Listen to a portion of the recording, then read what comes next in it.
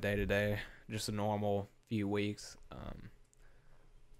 Eventually I'll end up getting stressed out kind of thing. And then I'll go, on a long hike, maybe go camping, and it just kind of resets me, And you actually do that? I think Brennan told me you like to do that. Man, we used to do a lot of backpacking. Have you ever seen any of Brennan's videos? He showed me some. He showed me y'all's Jeeps a couple times. Y'all going out there. Well, we started out. So this right here exists because of backpacking. It's what we started with. Before we got into kayaking, we were doing all these amazing backpack trips, and I bought this cheap little camera. It's right up there, that little one that says HD. My entire career that I'm in now is because of started with that camera. Everything you see is because of that. We started recording just some of our trips. Actually, we recorded every trip. We didn't necessarily make a video out of it, but that's kind of where all this started. It's all this cool camera equipment, and now I'm podcasting, and it all started with backpacking, and I think that's why I have this special place for it.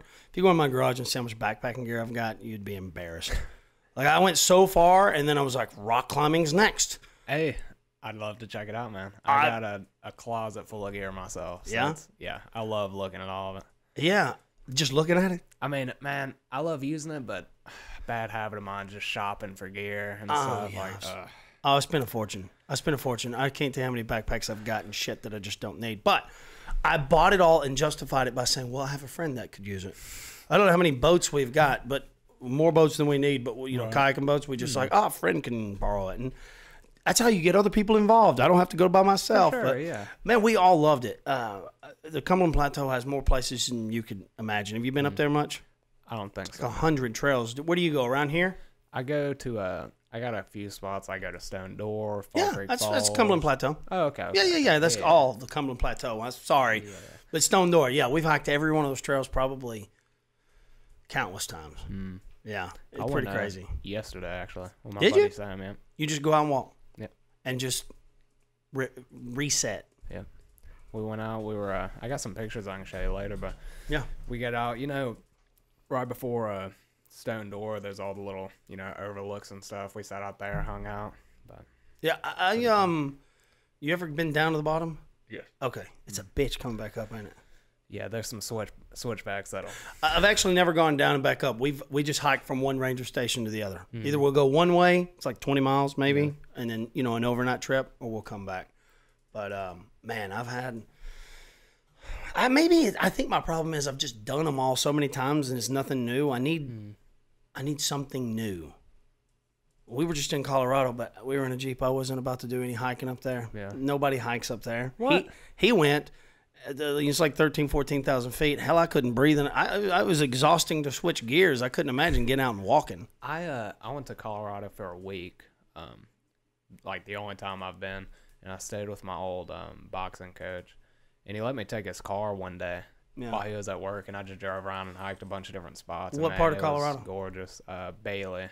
I don't know where that is. It's about 45 minutes away from Denver. Okay, so the northeast side or east side. Well, go to the southwest side.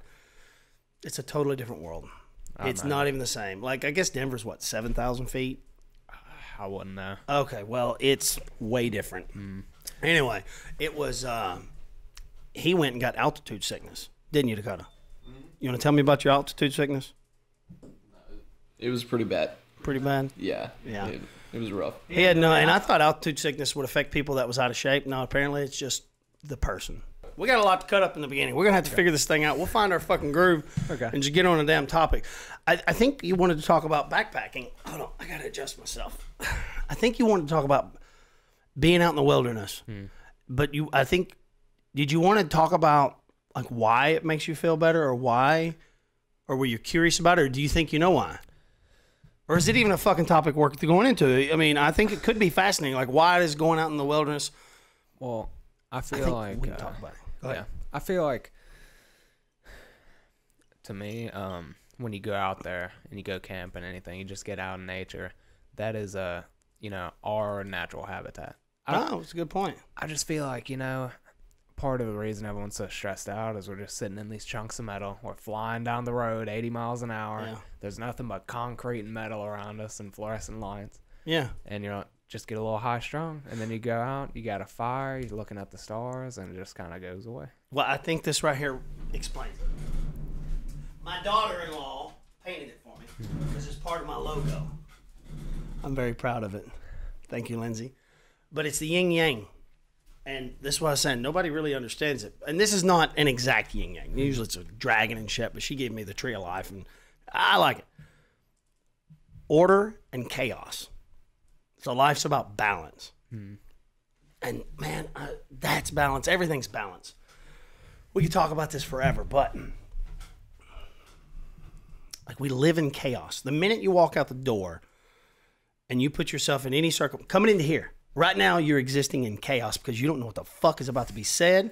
You don't know what's about to come out of your mouth. You don't know what you're about to hear. You don't know if we're gonna bomb. Like this is, you're in a chaotic situation. Right. Right? But it's important because that's the only place you learn is in chaos because you get exposed to new things. Yep. Okay? So like a new job. Literally just walking into a grocery store could be chaotic. You don't really know, but that is where you get exposed to new ideas, to new possibilities.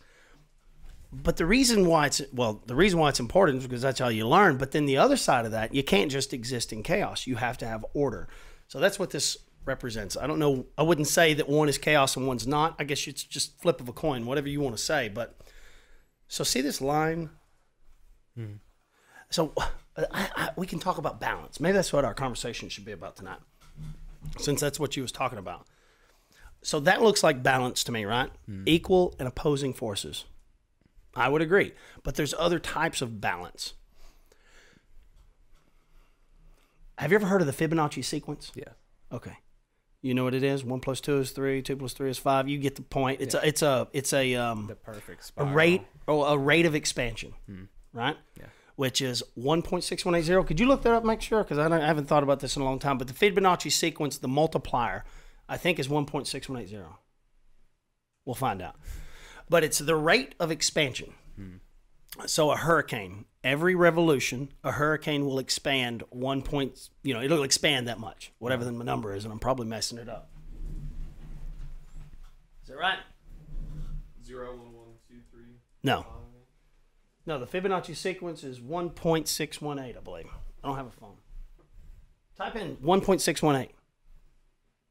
Fibonacci sequence, and that should come up, see if it's right. I know it's not pi, that's 1.3. Four. Yeah. 3.14. Okay, yeah, I was right. 1.618. So the rate of expansion. And they say, okay, that's why, so you've heard of the rule of thirds?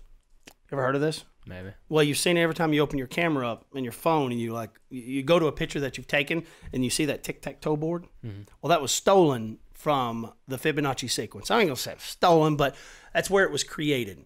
So it's dividing things into thirds is a very balanced way. The reason why I'm in this angle of the shot is because I'm 1/3. So if I cut my screen up into a tic-tac-toe, you'll end up with 4 intersecting points. And so your focus goes in those intersecting points. So an eyeball, whatever it is, you try to stage it that way. Yeah. And I know I'm getting way, way out there, but we're talking about balance, and I know it's gotten into photography, but that's how I've learned all these things. But what is balance? It's complicated. It's not just equal and opposing forces. I think harmony, asymmetry. You get what I'm saying? So that painting is asymmetrical, the one behind you, right?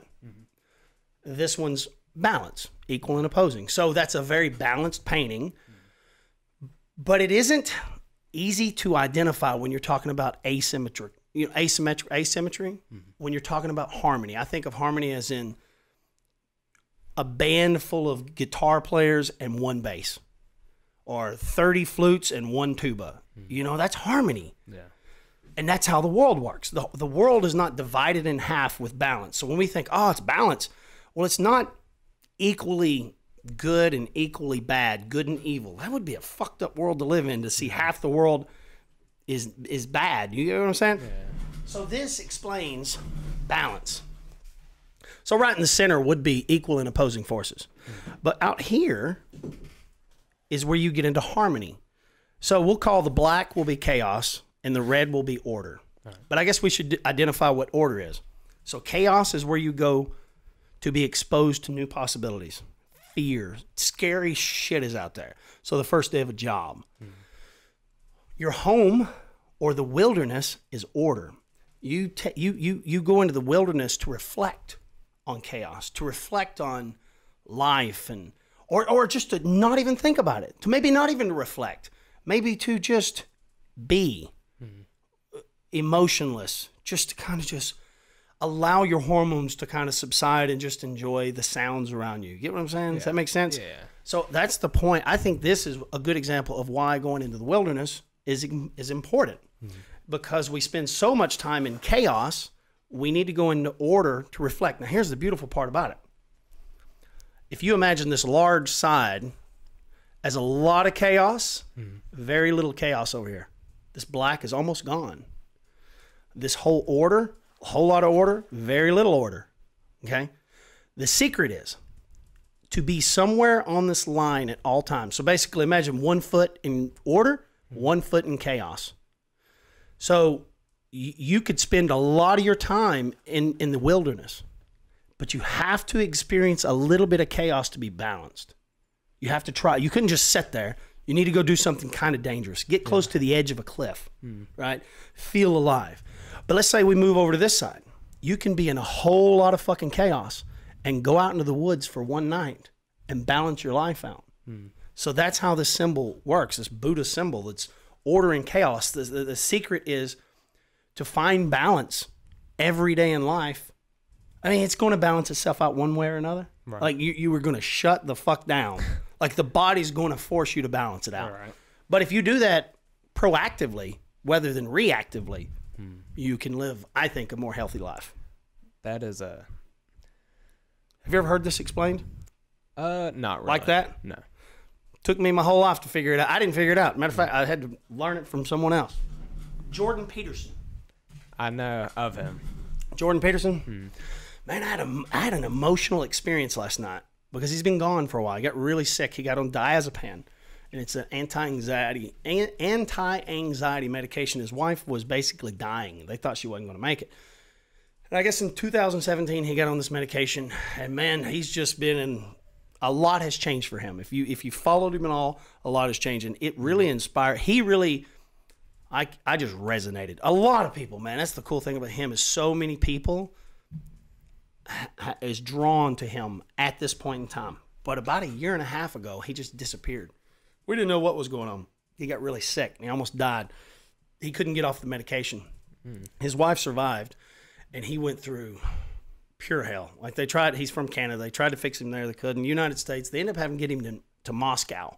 And they finally weaned him off the diazepam. He was going to die if you just pulled it off. Yeah. So they finally got him off of it. And I guess it's been 6-8 months. He's been clean, but he's still not there. But he made a video last night. I was sitting there and I was like, oh shit, Jordan Peterson made a video. So he was just talking about he's on his way back. His brain's starting to work. He's a philosopher. He's a clinical psychologist by trade. But I've learned a lot. A lot of the questions I have, I've learned my answers from him. He's just a wicked smart dude. Very curious guy. And he really inspired me to not be ashamed of the way my brain works. You know, a lot of things you don't talk to people about because you're afraid. I'm afraid of what fuck, he's lost his mind. Nah, me too. And I've been on this journey for many, many years, but after understanding who he was and the way his brain works, the way he thinks, it just made me like, oh, I'm normal. I'm completely normal. But maybe it was because I was drinking a lot last night, and I was watching this video and seeing him come back. It was almost, I just lost my dad recently. Maybe that has something to do with it. Like, Jordan Peterson's really been a rock in my life in the last few years, and him being gone, I've just like, where do I turn to, you know? Yeah. You got to have your old man, I guess. So I got very emotional last night watching his little 7-minute video of talking about coming back. And anyways, didn't mean to get sidetracked on that, but that's where I learned it from. Order and chaos. Fascinating. I think the Buddhas are some smart. I'm not a Buddhist, right, and I don't know much about them. I just know that little symbol, yin yang, was pretty spectacular. I don't know much about I don't want to say it wrong. Buddhism? Yeah. Buddhism? Like, you can say it wrong, shit. We don't know what the hell we're talking about. But I don't know much about it, but everything I do, it's all just about, like, being nice and trying to be the best person you can. Shouldn't that be all societies? Exactly. You know, I think Yeah. I think that's all this is for me. This whole podcast is to help me become a better version of myself. And I do that by talking.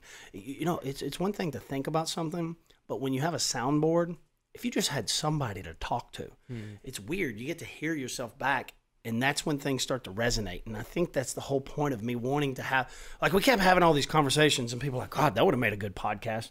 And I'm sure there's a lot of people out there that have that same, wow, wish we'd have recorded that. Yeah. And I was like, fuck it, I am going to record it. And I think everybody should. If you keep thinking about that, that's a pretty good indication you need to fire up your cell phone and start talking into it and record these conversations, because here's the weird thing.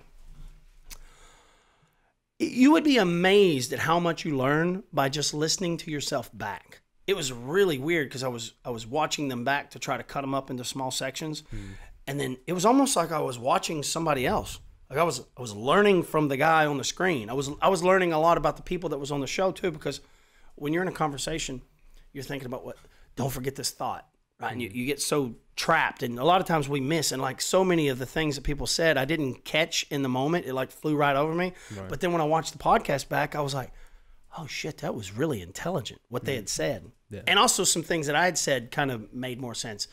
I know I'm going down one of those weird rabbit holes, but I think ultimately what I was trying to say is the purpose of this is to record the shit that comes out of my mouth. And in 10 years, look back and think, do you still believe that? Or where are you now? Have you grown? Does that make sense? Yeah. What do you think's going to happen? I don't know. I'm changing. I know I'll be different. I think things that I thought 10 years ago, I've redeveloped. I've evolved since then. Yeah. It's funny. Some of the things that I have written down, I was like, oh, this is the secret to everything. I thought I had it. And now it's almost like, no, that was just another part. I want to let you go. And then I want to talk about symptoms. Okay.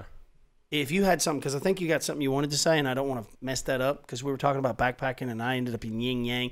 You got to wheel me in, like you got to like, oh, we need some kind of sign that we put on the table that says stop. We need a talking fella. Pass around. We had a talking rock. As kids, we would have this rock. I mean, it was only like one time, but we picked this rock up, and it was like 10 of us, 8 of us, and no one could talk unless you had the rock, because we were not being productive. We got into philosophy. It seems like that's been my whole life. And you had to have the rock to talk. My buddy kept that rock for years, but talking pillow, I've never heard of that one. It's from Breaking Bad. Oh, is it? Yeah. I love that show. I don't remember the talking pillow though. So I'm gonna shut up and let you say what you was wanting to say. What do you think about the yin yang? Well, so what you were talking about, like the chaos and having one foot, you're living in a city, but you go out and you get your nature, and that's your order, right? What about the people that never do that? And the people that, there are some people that don't like going out into nature, and that's one of the hardest things for me to grasp. Like, I get every person has to have individual interests, and we aren't all the same, but like we all came from that. It's weird to me that there's people that don't like that. Yeah, it's funny that everybody that has a profile, their interests are hiking. Yep. But they you ain't hiking. Nah. You don't even hike your damn car. You know what I mean? No, exactly. Man, I never thought about it. Like, How many of you? I don't want to. I don't want to. I think there's a lot of unhappy people. I do too. I think that people are lost and living in a world of chaos, and they satisfy their needs by buying shit. Yep. Spontaneous hits of dopamine by taking a pill. It's so easy. Like, if people understood what they were actually doing, like, this pill will make you feel better. No, that pill releases a hormone, and that hormone connects a synapse, or it's like a wire. It took me a long time to understand how hormones worked, but they're a communication device. It's almost like a telephone line, and it connects this part of your brain to this part of your brain, and now you feel something. Right. You smile, you feel adrenaline, you feel these things. And the more chemical that's released, you can imagine the fatter the wire, the more communication can flow. So you can take a drug that could pour out these hormones, these chemicals in your brain. And the problem is that you deplete these resources, Right. That's why I would never do a drug like cocaine. Yeah, I never done cocaine, but I think more than anything, stuff like Molly. Yeah. They call it the Suicide Tuesday drug. Is Molly the one that ravers do? Well, I believe so. It's either made from coke. They make it from coke, heroin, meth. So those are the three ones that they make it from. What I've heard is that Molly is so Molly is MDMA, I believe, but it's cut with coke or whatever else. Sure. I did a bunch of research on it because not because I was interested in trying it, but because I'd heard of it as the Suicide Tuesday drug, and I thought, well, that's interesting. Where'd they come up with that term? And so I thought about it and I researched it. Basically, you have a limited amount. Damn. Okay, so you got me into this because we were talking about balance. We were talking about people. The importance of going out into nature. Like nature's one thing that we can use to reflect, to just chill the fuck out, man. Right. Like to break the chaotic cycle. And then here we are talking about MDMA. But it's all related to me.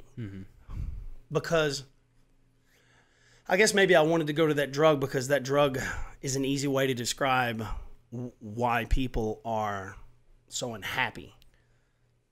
And we can talk about it and we can pull it all back together. Or maybe we could just say, hold on, let's just focus on backpacking. Okay. You're about why people are unhappy. Do you want to get into that? Yeah, well, let's stay on what we're saying. Okay. And talk about what is happiness. Let's just say, what is happiness? It's complicated. Yeah, I mean, the sensation of it. Yeah, I would say it's a mix of chemicals. Bottom line, but that's fun. That's awesome. You jumped there. I mean, maybe it's because we was already talking about it, but I think we've already. I think you do think about that, and that's the way I see everything. I mean, that is the fact, and it's weird that we're not taught that in science. You can go to therapy and they don't describe that. They say, here's a pill. They don't tell you what the pill's doing, right? It's releasing a hormone. And I'm not trying to pretend to be a damn doctor. And I'm not saying you shouldn't be on it. I ain't saying shit. I'm saying I don't know. Right. I'm saying that when we take a pill, it is exactly the same thing. Let's say you're taking a pill for depression or anxiety. And I think it's really important to understand what depression is and what anxiety is. Like, those are two totally different things. Yeah.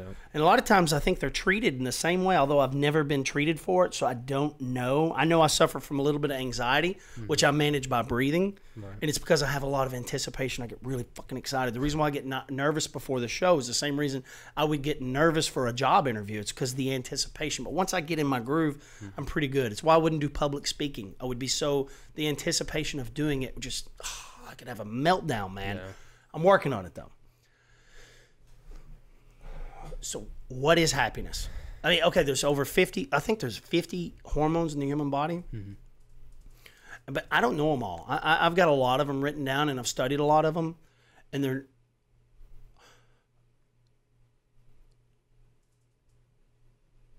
Okay, we'll say. That was a long-ass pause.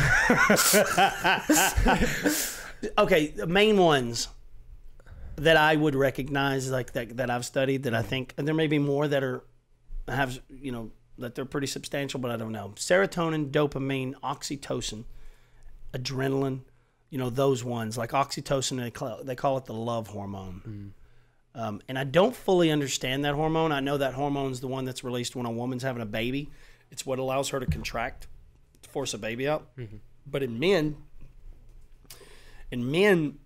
it makes us want to make a woman stop crying, like do whatever to make it stop crying. You hear a baby crying, like we panic. It creates that panic, like, oh my God, we get oxytocin's released in us when, we're like, oh shit, let's just make it stop. Yeah. Oh, I'm gonna kill that dog.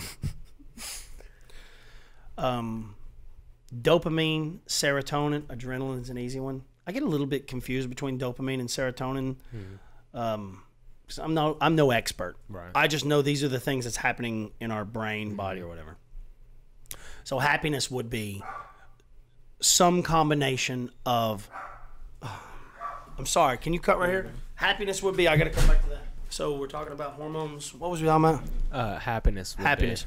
So happiness is some form of happiness. It depends to what degree, how happy you are. Did you just want a new car? Did you just get a new job? Did you just get laid? You know, or you're about to get laid? That'd probably be even better. You know, your happiness would be a lot higher before you get laid than after. You know. So that would be some mixture of serotonin, dopamine, oxytocin. I would even say cortisol. That's another one. That's a really important one. So if that's happiness, what is depression? What is unhappiness? It's a hard question. Well, I think it's a lack of those hormones. Okay? So to feel happy, your body has to reward you for doing something good. Yeah. Right? For being a productive member of society, for helping some lady with her tire, or being there for someone when they need you most. Volunteering for your church. I don't give a shit. There's two reasons we do everything. There's two reasons. Validational or transactional. Right? So if I pay you to mow my grass, that was transactional. If you mowed my grass just because you wanted to, that's validational. You're doing it to be validated because you want to feel appreciated. You want to do something nice for someone. And just for mowing for free, for doing that good thing, your body rewards you by releasing dopamine. The goal, it's like a goal thing, you know. Dopamine's one of those things that make you feel good about yourself. Right. So, or you can take a pill, and that pill would release it too. Yeah. So that's why they say MDMA, is that what it's called? Is a Suicide Tuesday drug? Molly. So they say it's a Suicide Tuesday drug because what it does is it depletes your resources. It just floods your brain with all these hormones, all these chemicals, and you wake up. I mean, say Saturday night you partied, and by Tuesday you haven't felt anything. You feel nothing. You're numb, and that's why people would kill themselves because they've depleted all the resources that were available to make them smile, to make them feel good, to give them hope. All these emotions that we try to describe are emotions that were made from a mixture of chemicals. Yeah. And if you deplete all of those, then it's going to be difficult to be happy. So, and here's the problem. If you don't have a good diet, where do you think these fucking hormones come from? Right. Nuts, cabbage, greens, beef. You know what I'm saying? Like, you have to have a good diet to refill these glands that are holding these hormones. So if you're not healthy, like if you're going to be a drug addict, you better be a damn healthy one. Because, depression, that's why the high's never as good the second time, they say. Well, it's because you would take a long time to get those hormones back to where they would release that much. You got to do so much to get that same high. Does that make sense? No, absolutely, yeah. So what is depression? I think unhappiness is nothing more than a lack of those hormones. Like if to be happy is to have them, to be unhappy is not to have them. So what the fuck do I need to do in my life to get these fuckers flowing again? What causes that though? If it's not any kind of drug and something, if it's just a normal person going through life, why is it just they're just born with maybe a receptor in their brain? Oh, I wouldn't even try to diagnose that one. You're saying someone that has an issue. I think that I was actually thinking about this last night. It's funny you said that. Was it last night? I went to go get Taco Bell. Maybe it was not before last. Yeah, not before last. I was in Taco Bell line and I was thinking about humans, the arrogance of a human to think that they should experiment on something as advanced as the human body. Like, this is one amazing piece of equipment. I think of a human body, the host that we call the human body, as an avatar. Right? It's like an avatar, and our soul, our personality, our identity. Jackson and Nathan are just this little thing. We're one of many passengers in this host you call Nathan. You're like, I'm just one. Like each cell has one purpose, and that's to protect, to extend the life of the host. And it'll sacrifice itself to do that. If it doesn't, it turns into cancer, and it'll kill the host. So, that's why we ain't talking about life and death and the importance of life and death. But anyways, I was thinking about the human body and how fascinatingly efficient it is if it's not abused. Right. And you asked me, so I was thinking, how many people you could say deformed in a way that their chemicals or I don't fully understand it all, but I think it's kind of rare. I think it gets misdiagnosed and abused a lot. Medication is 1,000% abused. No one would argue with that unless it's them taking the medication and they'd be like, no, I need it. Yeah. Maybe. I'm not debating that. I know plenty of people on medications, and I wonder, I'm not saying they're right, wrong. I don't know. I'm wondering, have we made a mistake? And what if going backpacking and spending the night in the woods or just walking on a trail long enough that you forgot about the problems of life? It could take 15 minutes. It could take 15 miles. I'm not sure. I just know that getting out of the chaos of every day, trying to compete with the Joneses, trying to pay for something you don't need. I think that's one thing about you. That's one thing that's different about you and Brennan. Don't really get too wrapped up into the egoic. Is that a word? Egoic? It can be. Isn't it? It's a word now. Our ego controls us. Yeah. And, man, this is all fascinating because I'm sure whoever's listening is probably fucking lost, and I don't blame them.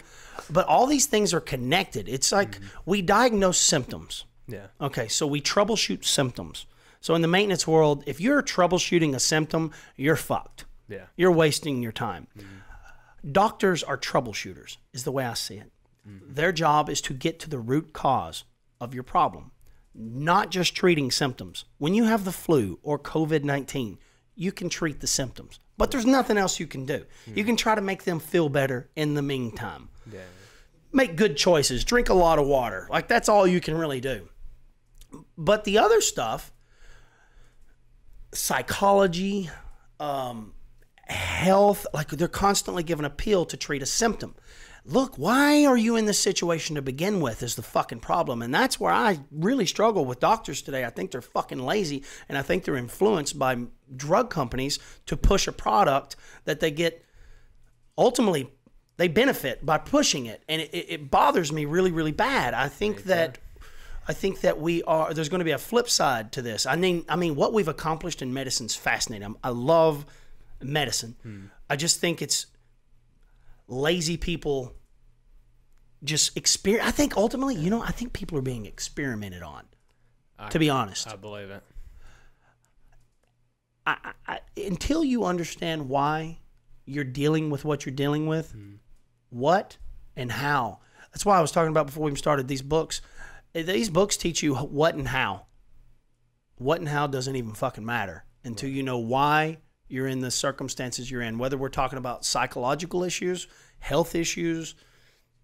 Once you understand why, what and how is simple. Then you can turn to the books and be like, what do I need to do now that I know what the fuck's wrong with me? Right. I was molested. I have a bad diet. I don't spend enough. I spend too much time worried about what other people think of me. Therefore, and because of that, I work this insane work week. I focus all my energy on impressing other people. I mean, it all goes back to the same shit. It's what's fucking sad about it. I've just realized how simple I am as a species. Like I think human beings are ultimately, it's fucked up. Like we all suffer from the same thing. And I don't even know if I want to go down there. Like, I don't know if this is the podcast to kind of discover some of these things. I think we can talk about maybe our discoveries, but those are rabbit holes that maybe we'll just be sitting here just like fucking exhausted afterwards. I don't even know if I want to go down them, but I'm not.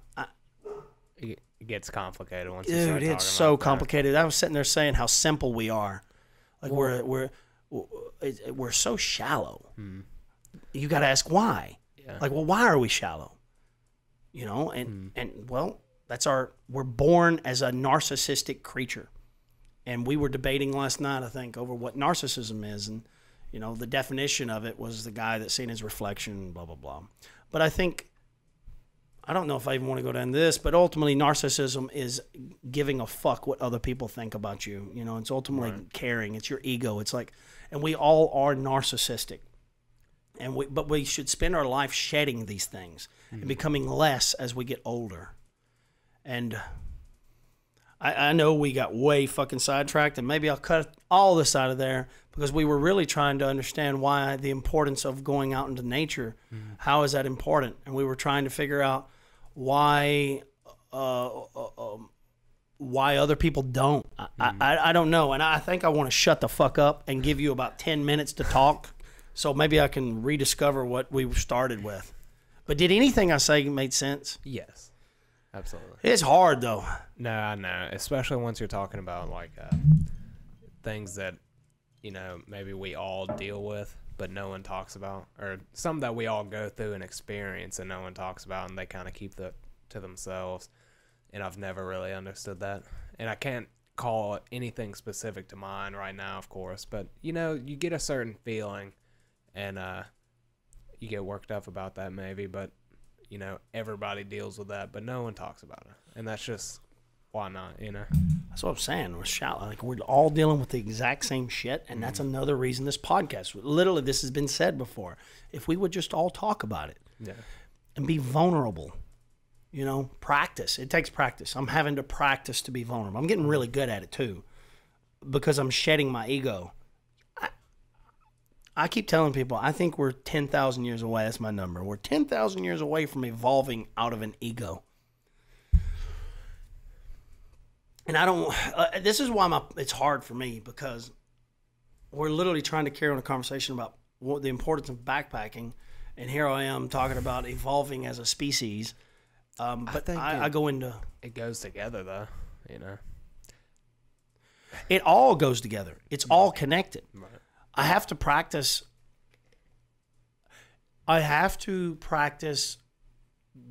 not trying to connect every fucking dot in one conversation. Like, I have nothing to prove here. Like, I mean, but literally when you say those things, it takes me to a place and I'm like, oh God, that's what a utopia. That's why, you know, a utopia won't work. Like, what is a utopia? And then I want to get into capitalism and why, you know what I mean? I'm trying to understand the importance of politics, you know? Like, we're talking about balance. We could go down to politics, and I would never debate anybody about politics. I would love to discuss the philosophy or the importance of it or why it exists or why sides exist anyways, you know? Like, what would happen if there was a third party? It may completely destroy the entire system. It may create an imbalance. Like, maybe it's not these brains in control that people think, oh, it's the oligarchy. Is that what they call them? You know, they're in control of everything and they're dividing us. And it sounds amazing. I just don't think any human beings are that intelligent. I think us as a hive mind, us as a species, I think not Mother Nature, but this thing, I don't know what else to call it other than maybe a hive mind. It's like, there's an imbalance and it automatically gets corrected. Yeah. And the pendulum swings left, the pendulum swings right. Right now, you know, when I say right, you could say right wing. When it swings left, you could say left wing. And it's very important that it stays somewhere closer to the middle. Because if it goes too far right, you end up with Hitler. If it swings too far left, you end up with someone with like Mao. Right. And Mao studied under Karl Marx. You know, I mean, people don't know all these things, but Russia is when it swings too far left. That's when the balance. That's when the balance is fucked, and they kill 300 million Chinese fucker. No, it's 300,000 people. No, was it 300 million? 300 million people was murdered under Mao. Like, we don't know that. How many people died? 6 million Jews? 7 million Jews? That's too far. That's when it goes too far right. So I guess you could think of tyranny tyranny, I guess, isn't tyranny like control? A tyrannical government, it's like suppressive. So a tyrannical government would be too much order, right? And then chaos would be the other one. You know, they're both. You got to have a little bit of both, but not to each extreme. Yeah, we're still talking about balance, and that's why everything to me, no matter what we're discussing, it all goes back to balance. Like, and I think the planet is capable of balancing itself out. The species does a really good job of balance. I think that's the importance of a virus, you know, to balance it out. You know, I'm not. That'll piss off a lot of people, but whatever. Bubonic I didn't make it. I didn't make these fucking things. I think it was, you know, you could call it God. You could call it Mother Nature. The earth that says, listen, too many of you motherfuckers right here. You don't know how to wipe your ass right. Here's the black fucking plague, you know, hygiene. And it killed, I don't know how many people, but it balanced it out. Right. And if it didn't, then we would be so fucking overpopulated. Yeah. If it wasn't for natural disasters. Yeah. No, I agree.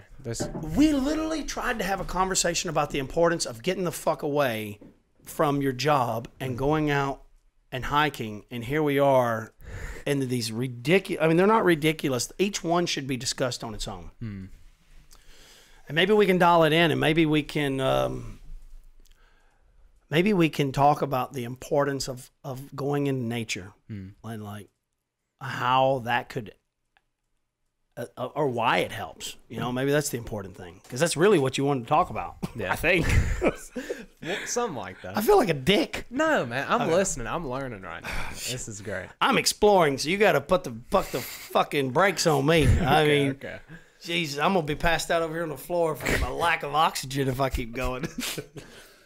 You said something about like people taking medication and stuff, and I've talked with a couple friends of mine, just because everybody suffers with something. Like, I don't know one person that I've talked to that hasn't, at some point, ended up telling me about some kind of anxiety or depression they've had. And a good buddy of mine I had a talk with, and we both just kind of came to the conclusion of, like, you know, would it be better if we did get on some kind of antidepressants? Is that the right thing to do, or would it be better to, you know, I'm feeling away right now and it may be a little rough, but I'm gonna try and you know, maybe do some soul searching and figure out what I need to better myself. I'm so glad you went here. Thank you. But I don't know. Well, can I ask a question? Yes. Which one would you think you lean towards most, depression or anxiety? I don't know. It's, for me, well, let's identify what depression and anxiety is. Like, these are things that people, I have depression, but what is depression? Like let's identify what depression is. What's the difference between them? Depression doesn't go away, I think. Okay. That's a good analogy. Anxiety is a feeling. You know, you get anxious before you go public speaking. You go home, you take a bath. Anxiety. That's really good. Gone. What else? That's really good. I never heard anybody say that. I like that. Thank you. Yeah. What else about what? What's the difference? What else is the difference? Like, I mean, I think there's more to it than that. So, like, where do you think it comes from? A lot of things. Okay. You know, and it's probably different for every person, but a lot of it's probably most people have, even if they have a great childhood, there's certain things that you just, like childhood trauma is just common, you know, and that could have something to do with it. I also think that the way our country and just society in general is set up, not too much only in the U.S., but I just feel like it's kind of bland how we're living right now. Yeah. Especially in Murfreesboro. I mean, it's not much excitement. There's not a lot to look forward to when you're going out just day to day. I want to get back on depression and anxiety, but again, we can talk about hormones. If we agree that happiness is a release of hormones, well, why do those hormones get released? Who's releasing them? It's not you. Right. You may be the reason why something is or is not getting released, but it isn't you. You don't decide when, okay, give me some fucking dopamine. I can take a pill. Yeah. Like I can force it out, but like your body, this system, this machine, this highly intelligent machine that doesn't need you to breathe or blink or react or save you in a fight. It's not you. You ain't doing shit. Yeah. Like people black the fuck out and don't have any memory of experiences. But the body was capable of doing its own thing. Like it can take over you, shut you the fuck down. Matter of fact, create other versions of you, like personalities. People have multiple personalities and have no idea. Does that make sense? No, like yeah. the human body is a fucking amazing machine. Is the way I say it. I see the human body as a machine that we get the privilege of being in charge of. And I said that to say happiness is a release, a mixture of these hormones, these chemicals. So what is it? What is required for those to be released? Well, first and foremost, full belly, warm, your thirst is quenched, and Basic you got needs. Basic needs. That's good. I'm glad you said that. Thing, I would say. So I think the reason why people in third world countries smile a lot, you see these little kids with a stick and a bicycle wheel, a happy motherfucker. They're damn naked running down the road. They ain't on the goddamn shoes. Right. You know what I mean? They're wearing an Adidas shirt from the 1979 and they're just happy motherfuckers. Why are they happier than we are? And they got nothing. I think they're more in touch with what matters, you know. I would agree. It's more of a...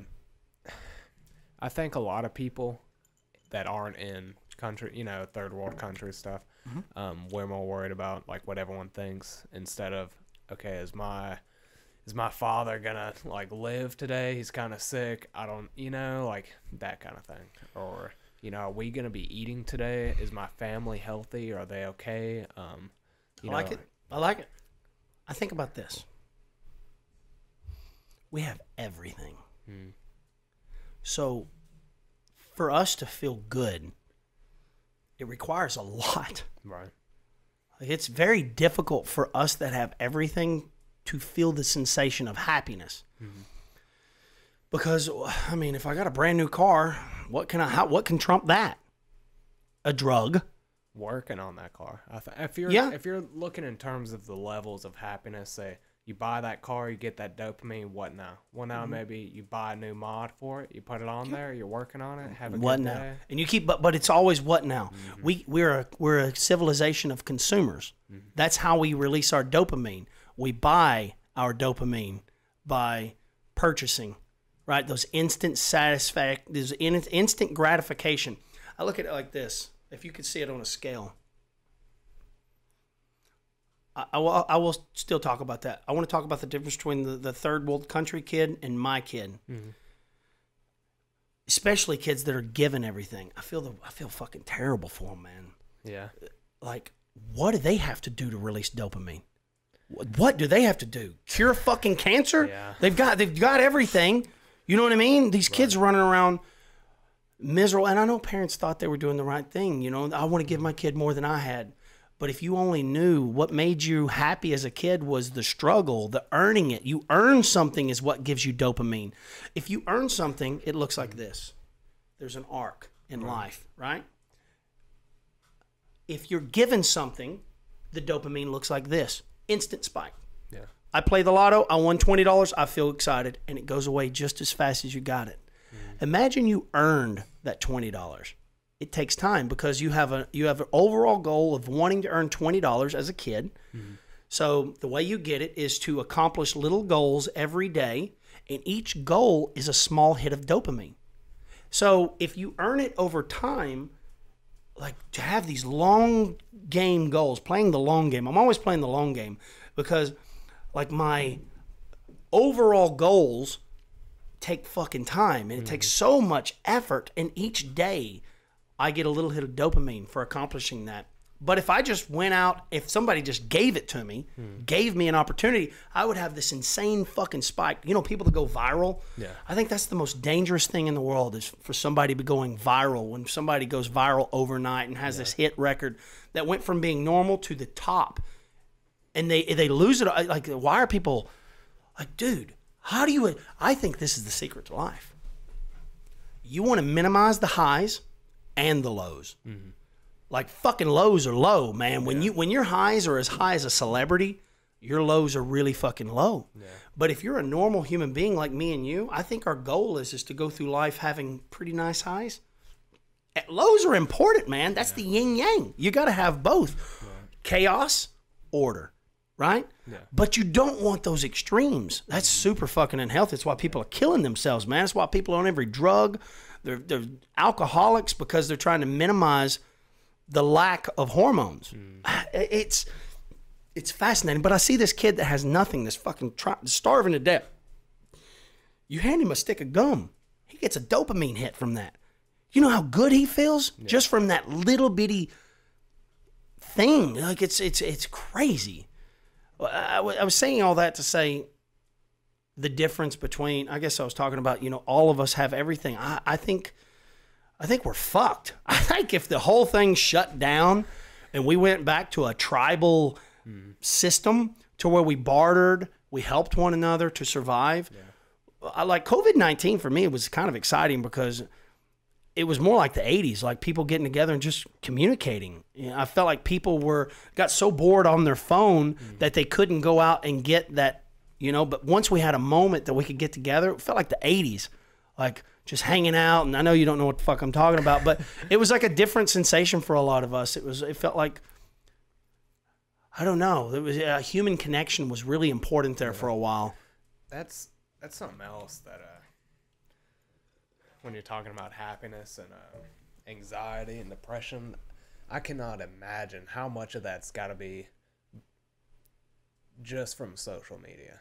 I mean, sometimes I'll get on there and feel my mood get worse, and just like, this is what I do for a living, and I can't stand. My kids don't have any form of social media, like they don't have it other than Dakota has it for business, for work, but my other sons don't. They don't give a shit. I think Brennan has Snapchat. That's just to talk to you guys.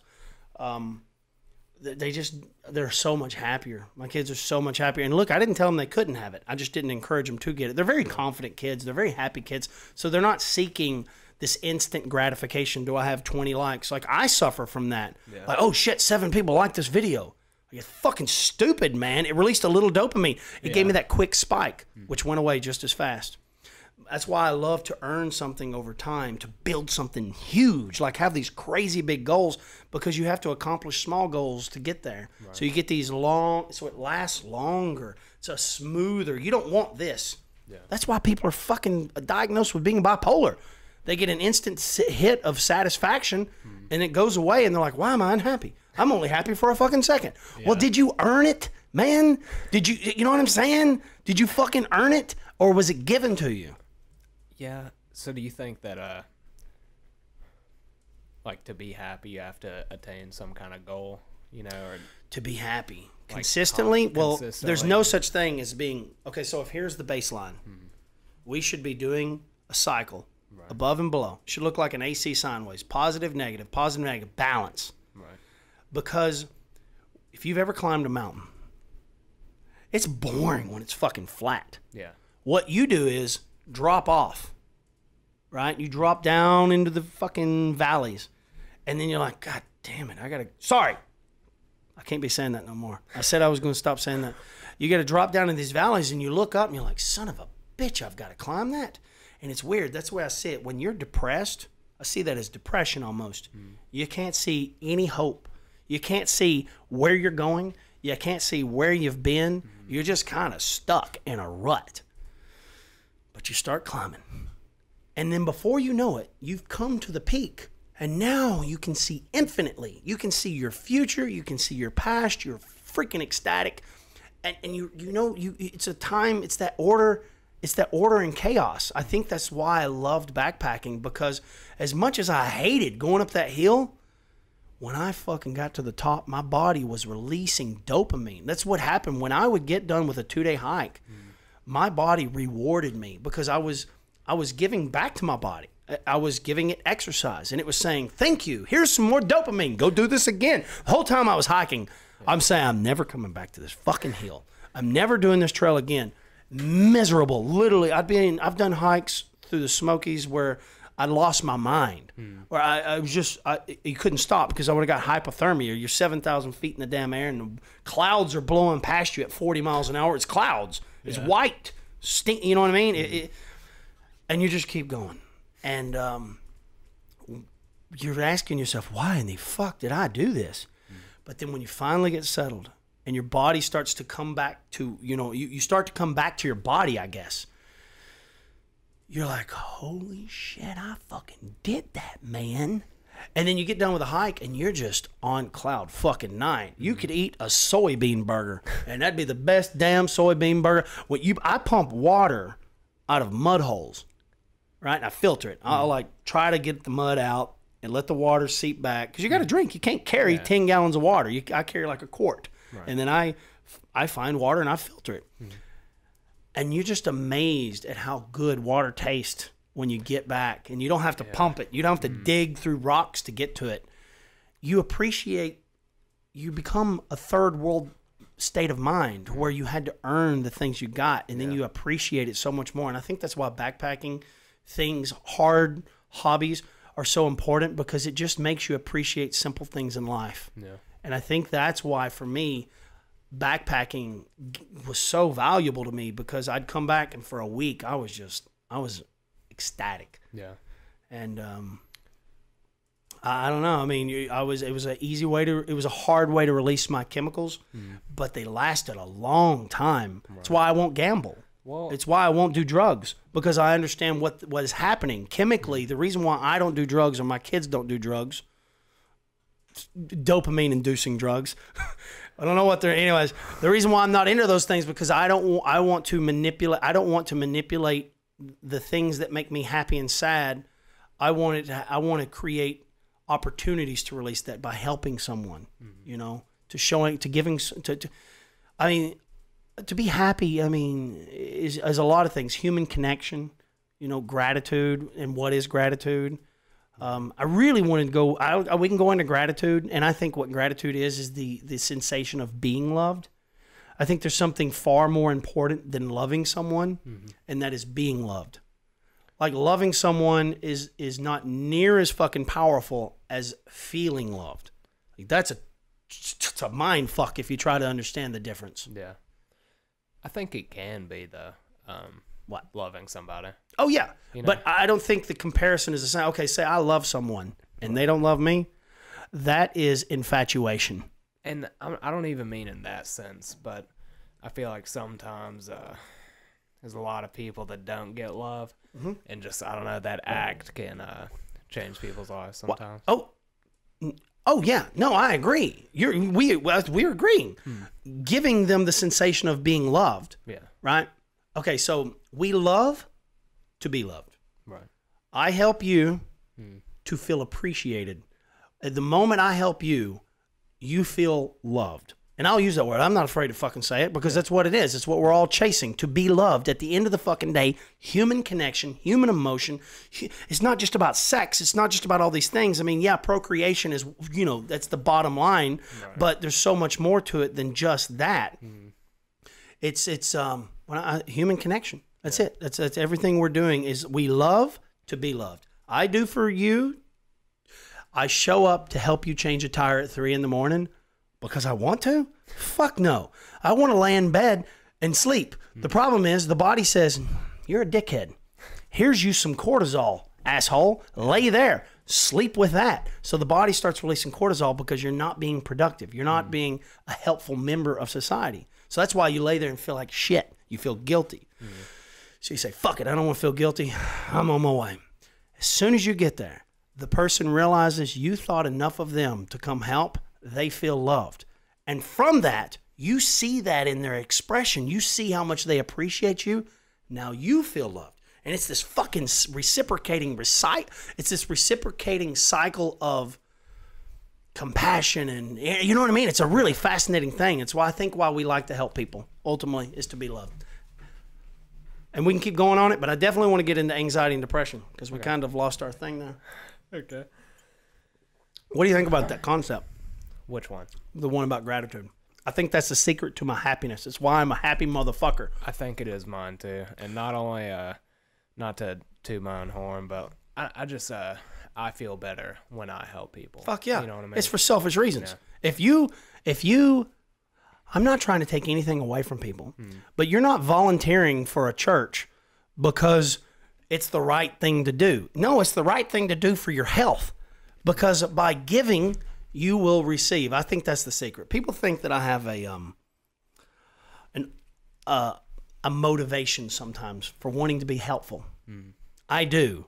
And it's because I want to feel appreciated. I want to help somebody get where they're going because I get so much satisfaction out of it. Yeah. I don't want a monetary compensation. I just by helping you believe in yourself, I'm saying you people in general, right, wanting to help people is like, I feel like I've done my part in society. I've helped advance the species, right? By showing people they can do this too, or they can get into photography, or they can start a podcast. Like, I will give you all the secrets. I never hide anything. I want everyone to know how I've accomplished everything in life because it's my purpose to be a productive member of society, to help advance the species, right? To help sustain. It's the whole purpose of your cell is to protect the host, right? Every cell in the human body has one job, and that's to take care of the host, right? And I think of us as humans as the cells here on the planet. Like, we're trying to take care of the species as the host. The planet is the host. And our job as a cell is to do the best we can. But once we stop becoming a productive member of society, we die. You retire, you die very quickly if you do not keep producing. And the reason why, the body starts giving elevated levels of cortisol because you're not being productive. If you wonder why you feel like shit because you feel that anxiety, right? It's because you should get up and fucking do this. Your body's releasing cortisol saying, go, do that. And then once you do it, it says, hey, fucker, I told you, here's some dopamine, bitch, enjoy, right? What part are you stopping you, though? What's the thing that's keeping you from that's good. That's a good fucking question. I think a lot about desire, and that's a complicated concept. I don't have all these things figured out, which is why we're still talking about it. If I had them all figured out, I'd just die. I would just roll over and put myself out of my misery and make room for someone else. But because I'm still don't know what desire is or how to manifest it, I don't know. It's a very, I don't know. And I suffer from a lot of anxiety because I don't want to do this little thing that I couldn't tell you. I've done something so stupid that wouldn't have cost me a dime, right? If I would have just taken care of this one little thing, and it ended up costing me $10,000. $10,000 because I was procrastinating. I didn't feel like doing it. Like, my biggest struggle in life is doing shit that I don't want to do. Like, if you tell me I got to do it, I'm fine with it. I'll do it. If you make me do it, I'm happy to do it. That's why I talk about boundaries being so important. And if you take away people's boundaries and you let them be a free society, go fuck off, live in a utopia. No, it's utter chaos and people will kill themselves. Like, it's just not functioning. We just haven't evolved enough to be able to live without borders and boundaries. I like to find out where the edge is, though. I like to figure out how far I can go before they say, nope, stop. Because we're explorers. I talk about that a lot. But, man, this is all really cool. I mean, I've probably lost everybody listening, and they're probably like, what the fuck is he on? But I get really excited about these things because they're so fucking complicated. We're simple, but these ideas are so complicated that you can't hold them. Like we're so simple, we can't. People talk about ADD. I can have 3 thoughts at once. Fuck off. You're full of shit. You can hyper focus on one thing, right? You are just so fixated. You're looking through a damn straw. Like, that's the only thing there is. You don't hear anybody talking. But the minute something more interesting comes along, and you're there. Yeah. But it's about hyper focusing on something. And I'm saying our thought process is like we're looking at. Remember that thing, that film? You ever seen that in movies where film goes by, right? And you see an image, right? And like I guess libraries were this way. You could read news articles and it was in film. Yeah. And I think maybe that's how we process information. We can't, like there's all these stars, but you can only focus on one. That's what's one thing that's beautiful, even with eyesight. You can't focus on multiple things at once. Like you can look at the end of this bar, right? But this is out of focus. Right. Yours is out of focus. Whatever you're looking at, whatever you're focusing on, everything else is out of focus. That's called depth of field. And here's the deal. The closer you get to it, the closer you focus on this, the less everything else is in focus. Try it. Practice it. Focus on the edge of your thing, right? You have to get into a place that you can focus. Right. And everything's out of focus, right? That's called depth of field. Meaning the more you're concentrating on something, the harder it is to see all that other shit. Like it's fucking, that's how a camera works. It's pretty cool how a camera works. That's what depth of field is. And I think that's how we process information. And that's why I end up going from one thing to the next, because it kind of got in my field of view. I'm like, no, yes. And that's how you get what I'm saying? That's how my brain, I think it's how all of our brains work. But it's really hard for me to see this and travel and follow this chain of thought. Right. Because I've connected everything in my mind. Like I see it as a cobweb. Yeah. When I look at my ideas, it's a cobweb of connections. You know, I'm not saying I see a matrix and fuck all that. I'm just saying, yeah, I can go from one thing to the next very easily, and it sucks because I wished I could just kind of sit back and say, "Oh, what if I put this?" You know, you just can't see things that way. That's what makes it hard for us. We're such a simple species that it's really hard for us to understand these things. That's why maybe that's why we struggle so much. It's really, really hard to see multiple things at once. Yeah. I'd never had that thought before. This is the first time I ever had that thought, just so you know. Did that make any sense at all? A little bit. Yeah. Okay. Probably not. Yeah. Maybe I need to render that one down a little bit further. No, it's okay. You said a lot. I'm just catching up. Well, I was talking about struggling, staying on a topic. Right. Right. I keep wanting to go back to depression and anxiety. And, but all these other things, They are all connected, though. They all are. Do you want to go back to anxiety and depression, the difference? Because I think it's important. Okay. Because you was asking about it. And maybe all the shit that we've talked about may help explain those things. And the difference between anxiety and depression. And I didn't discover this. A fellow by the name of Eckhart Tolle is a really smart dude. And he had a book called The Power of Now, which would be the opposite of anxiety and depression. I think I've heard of that book. Oh, have you? He talks about depression as the past. Everything in which you have not resolved from your past, things in which come back to haunt you, that would be depression. Things, unresolved issues that keep lingering, and you focus on things that you can't change, right? That's depression. And anxiety is the future. Thinking about things that will never be. Worrying. There's very little value in worrying. I try not to do it. I try to block it. And that is anxiety. Worrying about, shoulda, coulda, woulda, it's insanity to worry about something that doesn't exist. Yeah. The only reality, the only thing that's real is this conversation right now. The words that are coming out of our mouth are the only thing that's real, because 1 minute ago, fake, doesn't exist. It's the past. I can't change it. Trying to change it, depression. Learning to accept it, good. Understand why it happened to begin with, fine. But keep asking, what am I going to do? How am I going to fix it? Fucking, you're in a negative feedback loop. It's called a positive feedback loop or whatever. I call it a negative feedback loop. You're pissing in the wind. You'll never be able to change it. Worrying about something that has happened and having regret, depression.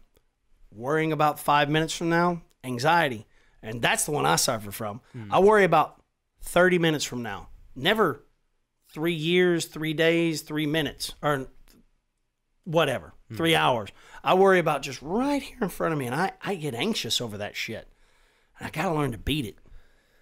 Do you, have you looked into, like, there's certain things, a buddy of mine has said, like, you call out things you see in a room, and you're just like, okay, there's a desk, got a speaker, there's a monitor, and that's supposed to just kind of get you more in the moment. There's a bunch. But do you know why? Why? But do you know why? Think about it.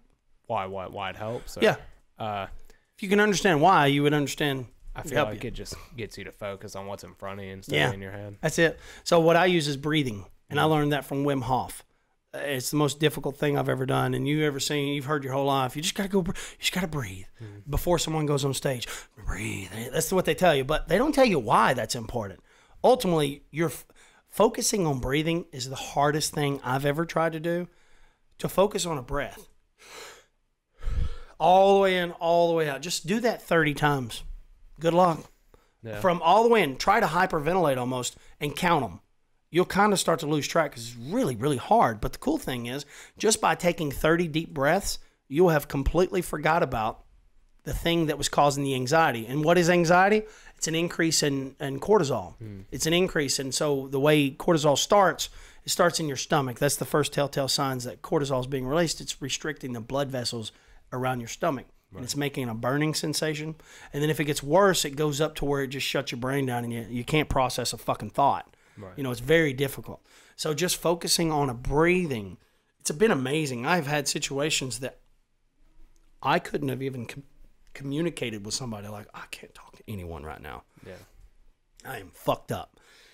And they're just trying to remember to breathe is hard too. Like, that's really hard when your brain's not working good, but it takes practice. Yeah. If I'm having to practice all the time, like, oh yeah, I need to breathe, and just find a moment. And I've heard that my whole life. You just got to breathe, man. Why? Well, it's pretty simple. You breathe long enough that you forget what you were anxious over. You forget that it was even a problem. You're just trying to break this chain, this thought process.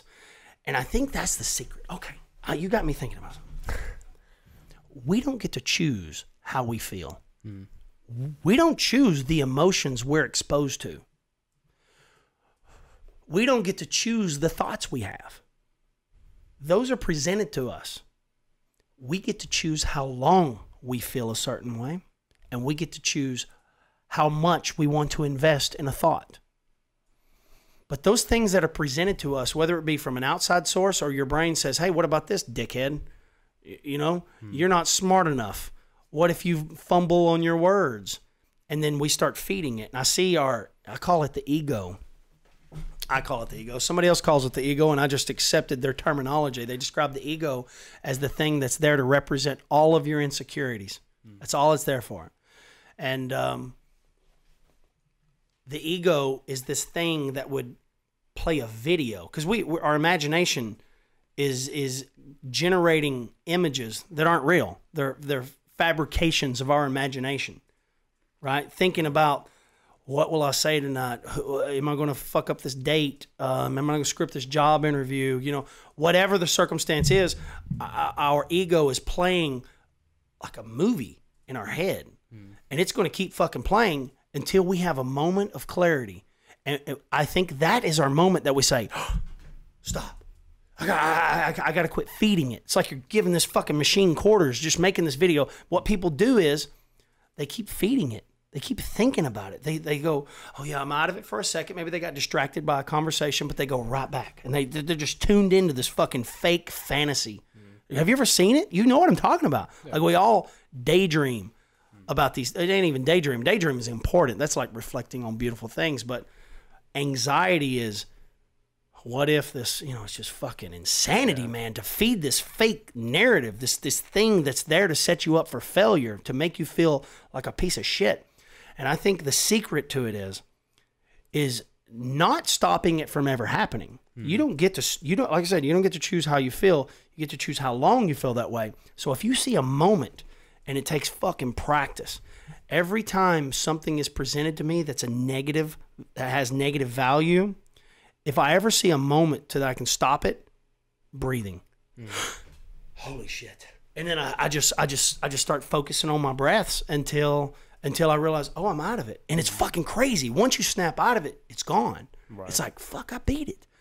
I think where everybody else goes wrong is they play that video of their past, which is depression, and they end up killing themselves. And anxiety is, very similar. They just Keep feeding them fucking coins. Make the pitcher play. Yeah. What you were talking about breathing and how that's kind of how you cope with it and help yourself. Have you ever heard of positive reframing? Mm-mm. So basically, every time you have one of those your negative thoughts that you can't get out of your head, positive reframing is basically you take that thought. So, I'm trying to think of a good way to put it. So, this is a little morbid. No I don't know. I'm in it. But I'm in. Whatever you got, man. I don't you give a got fuck. dogs, right? Yeah. If your dogs bark, they annoy you. Well, now, one day, a dog runs away, right? That's bad. You're sad. But positive reframing would be, okay, well, now the dog's gone, and so is the barking. And it's basically a way to turn, if you have a lot of negative thoughts, to try and turn that around and at least break the momentum of. I love it. Yeah, I think some people use a tennis ball. Some people work out. I think the gym is. I think a lot of people go to the gym to break the cycle, just to get a break in life or backpack. Yeah. I think all these things are important. I think the thing is that people need to find a trick. Everything's a trick in life. Everything's a fucking trick. And if you could find a trick that breaks negative habits and stuff,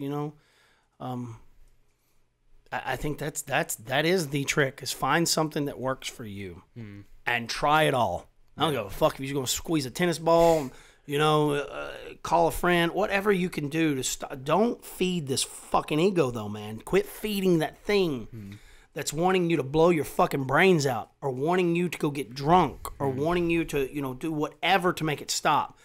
Just find another way. And I don't think it's pills, I don't think that's it, man. But also, why are you thinking about this anyways? Why am I suffering from anxiety? Well, because I'm doing things that I shouldn't be doing. I'm living a lifestyle that's too complicated. I need to reduce the stress in my life. I need to reduce. I took on too much. I need to say, But people are afraid to let go of things. People are terrified to let go of. I've invested too much to quit now. Their relationship. People are afraid to leave a relationship.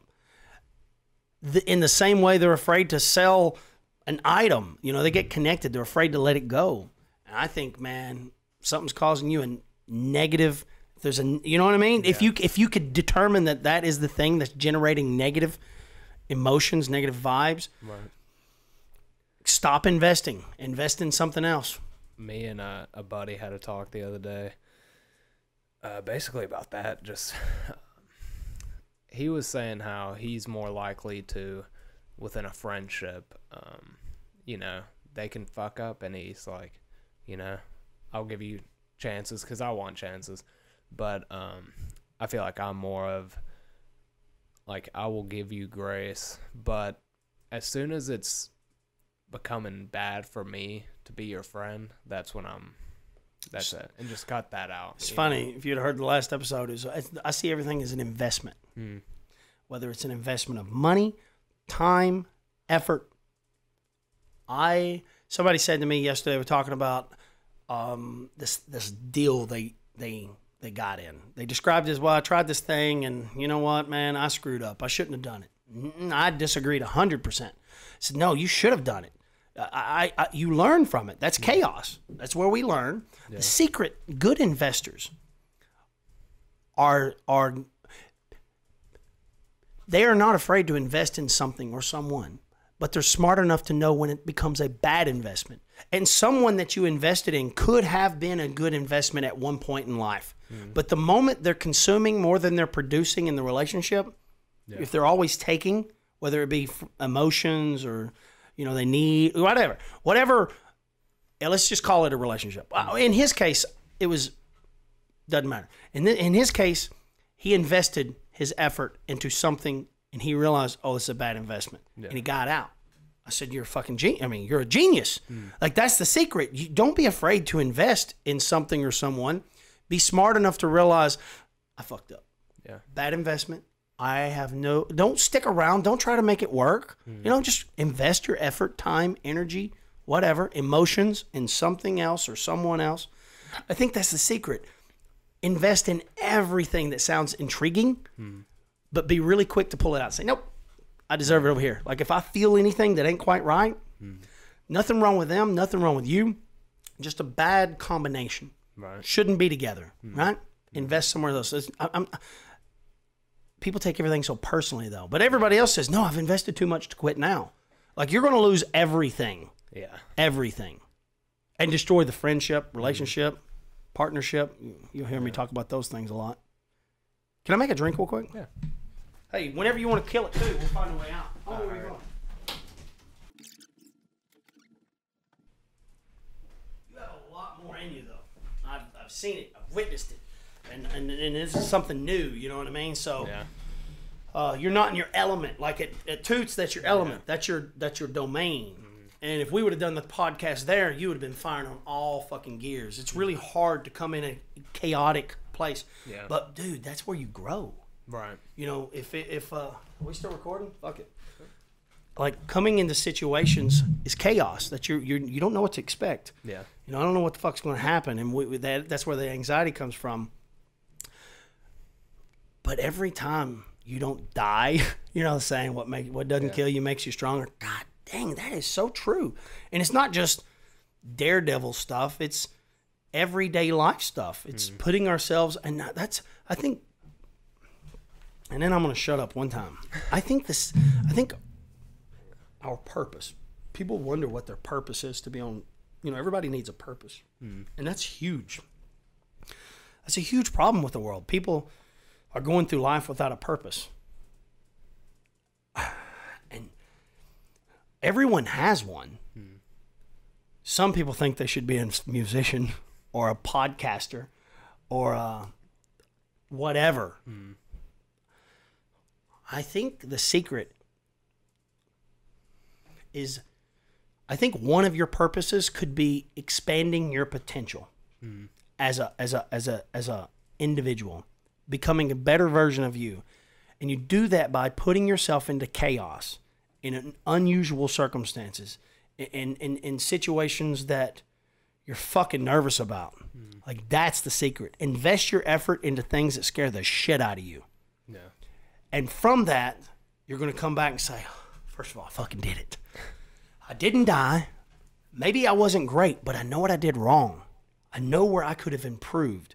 And had you not exposed yourself to those circumstances, you would have never known how to have improved. Right. You know what I'm saying? So it's about expanding your potential. That's all you're doing as an individual, is growing as a person by expanding your potential. And you do that by either being forced into a situation, which most of us are. I'd say 90% of our growth is because we were forced. Yeah. We were forced by a parent, a school teacher, you know, to read out loud, to get you to give a presentation. Like, you wouldn't have a choice. Or a bill collector that says, pay me, bitch. Yeah. So, God damn, I got to find a way to make another. When you get desperate, it's amazing how you can shed an ego so fast. You're like, fuck it, I'll do anything. Yeah. Just show me, you know, until we're desperate. And I love, that's the highs and the lows. You know, a low could be desperation. I have to do better. Like, I have to get her back. I have to get him back. I got to figure out what I did wrong. And then you're humble, you know? And that's why I love the cycle of highs and lows. It's really, really important. That whole picture, we could spend the rest of our life talking about that painting, that concept and the importance of it. And anyways, don't worry. I was talking the whole time. It was on me anyways. Was it recording? Okay. Is that starting to make sense, you know? Yeah, putting yourself in uncomfortable situations. So now that's the whole point of this podcast. I was super scared. I was nervous as shit about it. Because I don't like being on camera. How about this? I was thinking about this. People put their talents on camera. Now, something they're good at. Yeah. Singing, art, whatever it is. Putting your imagination, your thoughts on camera was something totally different for me. Like, you're getting to know my insides, what I'm made of, like my vulnerabilities. Like, I'm letting you in to my mind, and I am putting it out there to be judged. And that was scary as shit. But I thought, that's one way to grow. Like, that's a big way to grow as a person. Yeah. I feel like what you're talking about, putting yourself in uncomfortable situations, I do a lot of rock climbing, and I feel like that is one of the most beneficial things someone could do if they like it, you know. But something about it's uncomfortable the entire time, you know. Like there's points when you're climbing up this rock and you have your toe on this little pebble that's sticking out, you know, and it's like that's an uncertain feeling of, you know, I may just drop completely off this thing, but and then you in your head you're like, you know, don't be a bitch right now, like just get up the rock, everybody's watching, and then you do, and you feel so much better, but you have to go through that uncomfortable oh shit phase before you get to the dopamine. You're right. And you grew as a person. You became a better version of yourself. You became more confident. You became a person that can now pass that on. Yeah. You can change someone else's life with that. You know, I think that's the important thing in life. Whatever you do learn, I think if you want purpose in life, share everything you know. Learn as much as you can in life experiences, because you can't teach experience, but you can encourage others. This is, you want to change somebody. We were talking the other night about how do you, like, people want to change everyone, right? Yeah. Well, all you have to do is this one thing to be better. I don't think you can say anything to change someone. I think you can inspire them, right? By being the best version of you, by creating circumstances for yourself that people say, I want to know how you did that. Yeah. And then they're open to your suggestions. But until you've inspired them to a point or fascinated them enough in some way that they will unlock themselves to say, show me. Show me how to rock climb. I trust you. You can do it. Does that make sense? Yeah. I think that's our obligation. If you want purpose, just focus on being the best version of you. Become a rock climber. Like, I mean, that's healthy. People say that as no value. What? That's all the value. Yeah, it's like, shit, man. You're unlocking your potential by proving to yourself you can do anything. I think I don't know if it's maybe wrong to think of something like rock climbing as just a hobby, because if, you know, going out to the bar is a hobby, I don't know. I just have like this thing where it's I feel like there's people that love to go out and go into nature, and those kind of people are down to go kayaking and hiking. They'd go rock climbing if you invited them, kind of thing. But then there's people that just love, you know, let's go to Nashville, let's hit the wherever we're going to, you know. But I feel like it's wrong to label those as just hobbies. Like, they're both not hobbies. Like, going to the bar, going to the movie, I feel like that's more of a hobby. To me, like, rock climbing is a self-betterment. A lifestyle? You know? Yeah. I see what you're saying. I almost disagreed. I almost said, well, I look at everything like a hobby. But I see what you're saying. And I mean, I think the bar and stuff for a lot of people is a way to just get away from chaos, listen to music, you know, enjoy yourself. That can be bad. I think you do too much of anything, it can be bad. Right. But I do see what you're saying, the difference. But let's say you have social anxiety. So maybe going to the bar and striking up a conversation could be important, you know? So I guess it depends on how you look at it. I see exactly what you're saying. Yeah, I never looked at it that way either, though. Well, I mean, we like, to be accepted, man, is important. And when you, let's say you got a bar, or let's say you got, how do I get into that? You didn't talk about, okay. Like, we are guarded because, damn it, how do I get into that? We are guarded because we're afraid to be hurt, obviously. But if you can practice putting yourself out there, asking girls out, you know, we talked about, I said everything's a hobby to me. Everything, even my career, it's a hobby. It really is. I look at everything as, I'm just trying it for now. Yeah. It's not permanent. I am not doing the same thing for long. As soon as I lose interest, as soon as the passion's gone, the curiosity, moving on to something else. It feels like every time I start making good money in something, I'm ready to try something else. It's like, okay, it worked. Yeah. And I lose that drive, that desire's gone. But going out to a bar and just overcoming your fear of walking up to a girl and saying, hey, my name's so-and-so. My name's Jackson. What's your name? Yeah. And then dealing with that rejection. Like, how do you handle that, you know? Yeah. And it's important. Those things are important because that's how you grow as a person. Mm-hmm. You know, people would say, oh, you're getting thicker skin, but you're also learning to communicate. And that's not taught. That's something you get through experience. Like, communicating is difficult. But I think of it all, you know, walking up and talking to a girl at a bar could be way more difficult than climbing Mount Everest for a lot of people. Yeah. Does that make sense? No, for sure. But it's overcoming your insecurities, the things that scare you. I think that's maybe it. Whatever scares you is what you should be focused on. Like, I'm terrified of heights, but I still like doing it because I feel like I'm overcoming a part of something that's holding me back. I want to be free. I'm constantly focusing on shedding the things that scare me.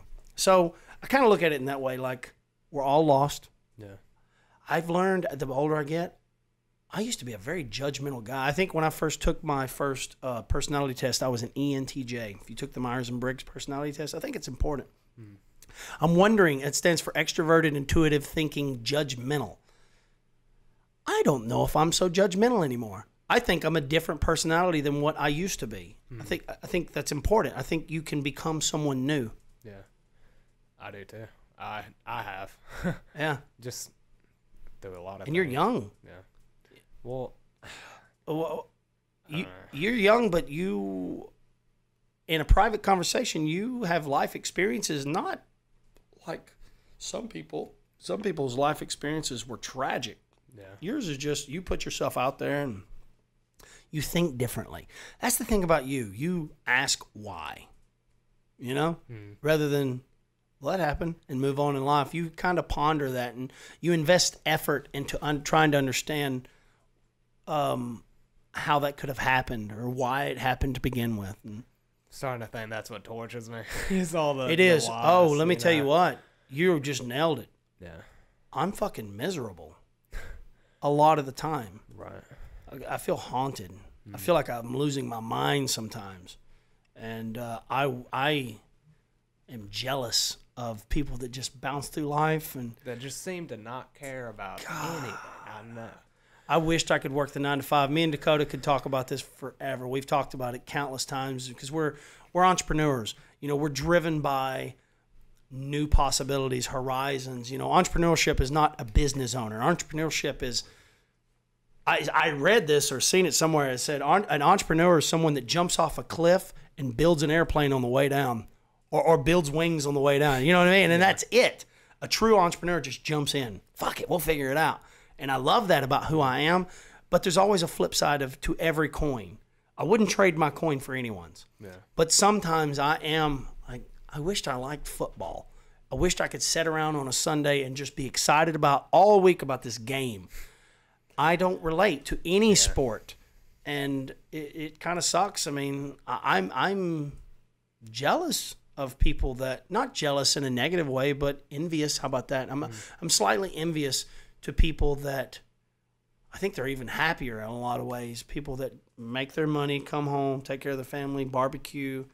Like, golly, man, I want that so bad in life. And I think, baby, that's what I'm trying to get. I think maybe I'm trying to get all the shit out of the fucking way. Okay, brain, stop. Quit asking stupid ass fucking questions. You're not curing cancer. You're not doing anything special. You're just satisfying some question. And then maybe if I answer them all, I'll be like, I'm ready to just chill, you know?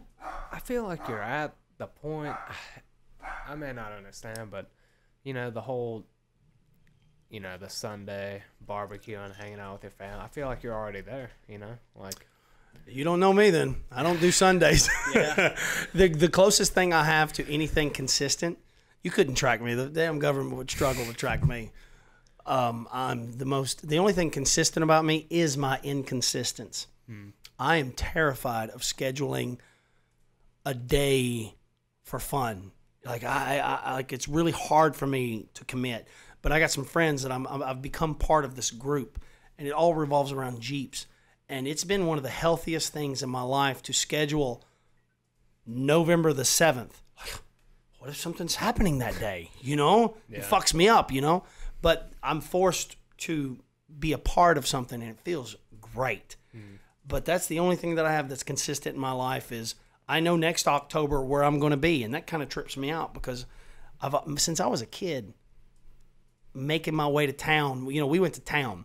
We cruised the 4 lanes. As silly as that may sound now, but that was the biggest thing in the world. Yeah. And I would always say, best plan's no plan. If anybody down here knows me, I'd say it my whole life. Best plan is no plan. I did not want to know what the night held.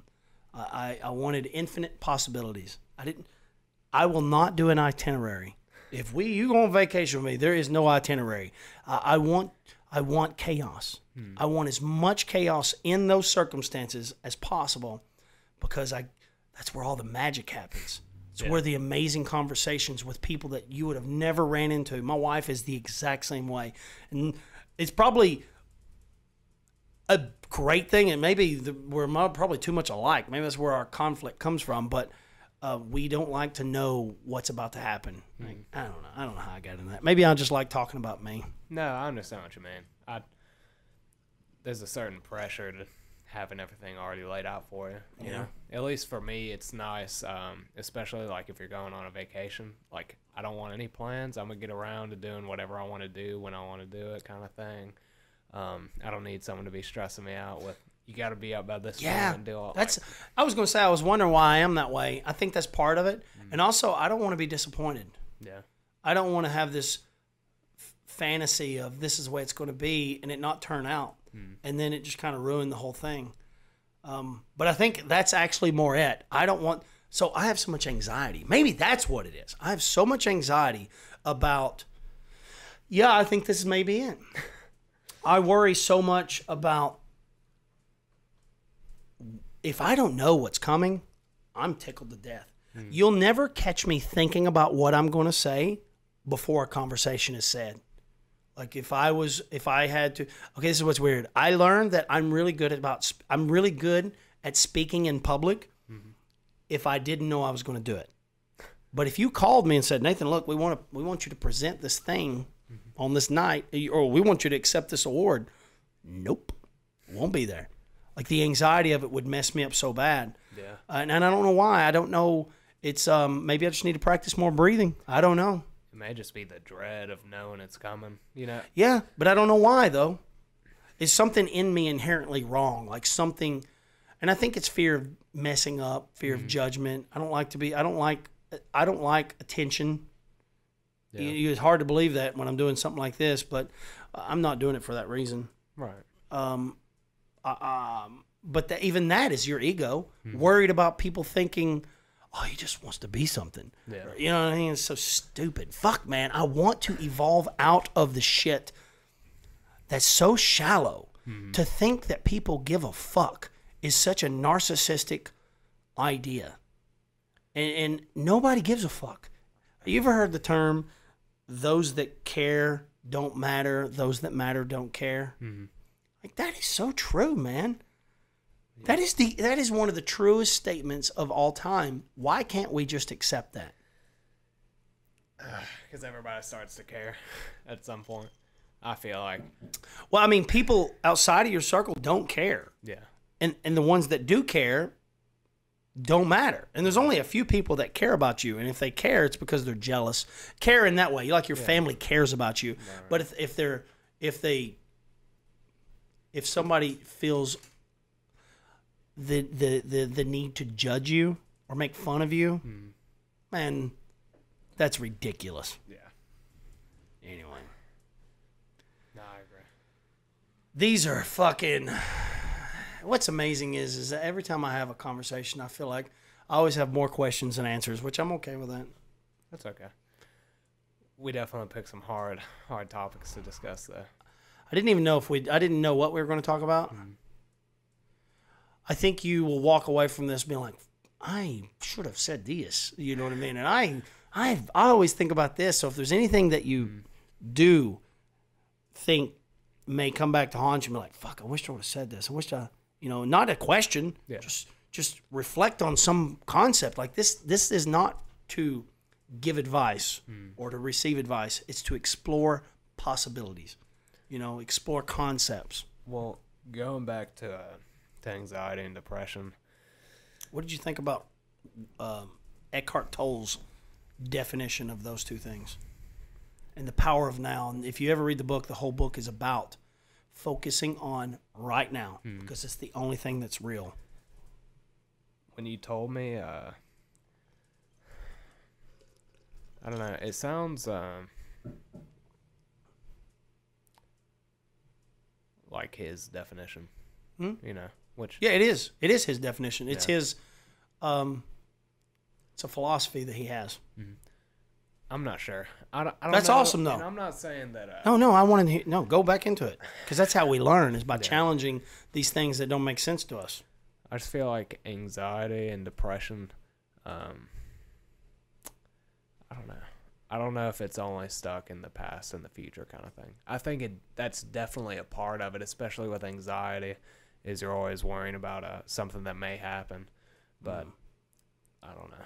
Or anxiety is, I would agree that with him, I do agree that anxiety is things that have not happened. Worrying about doing things that need to be done. I need to pay this bill. Yeah. You'll get anxiety. Your procrastination, putting it off when you realize, oh shit, I was supposed to do this. And then you have the anxiety. And then for me, it made perfect sense. And I probably did a shitty job of describing. So maybe I didn't do him justice. No. So I'd highly recommend the book. Right. But it's a hard read. I would listen to audiobook. I'm more of an audiobook dude. I don't have the capacity to sit down and read too many books. But he's a fucked up dude. I'm not going to lie. Yeah. I mean, he had this epiphany moment that he, like, honestly, the way to describe him would be, like, I don't know if he has emotion. Like, I almost feel like he has, what is it when you, Stoicism? oh, Is that what you're- Stoicism, I know. That's a good one. Stoicism's like a religion almost. I love, we've talked about that. No, to transcend. He's transcended human reality. And it was, the way he describes it is he's transcended. And he teaches it. But I thought, man, I don't want to be that. Yeah. I don't want to just live now. I like the fucking past. And I love the future. And I like me. I just want to keep asking why. But he is this Zen German dude that doesn't sound like a fun dude at the bar. He's not somebody you want to sit down. He's somebody you want to go to for answers.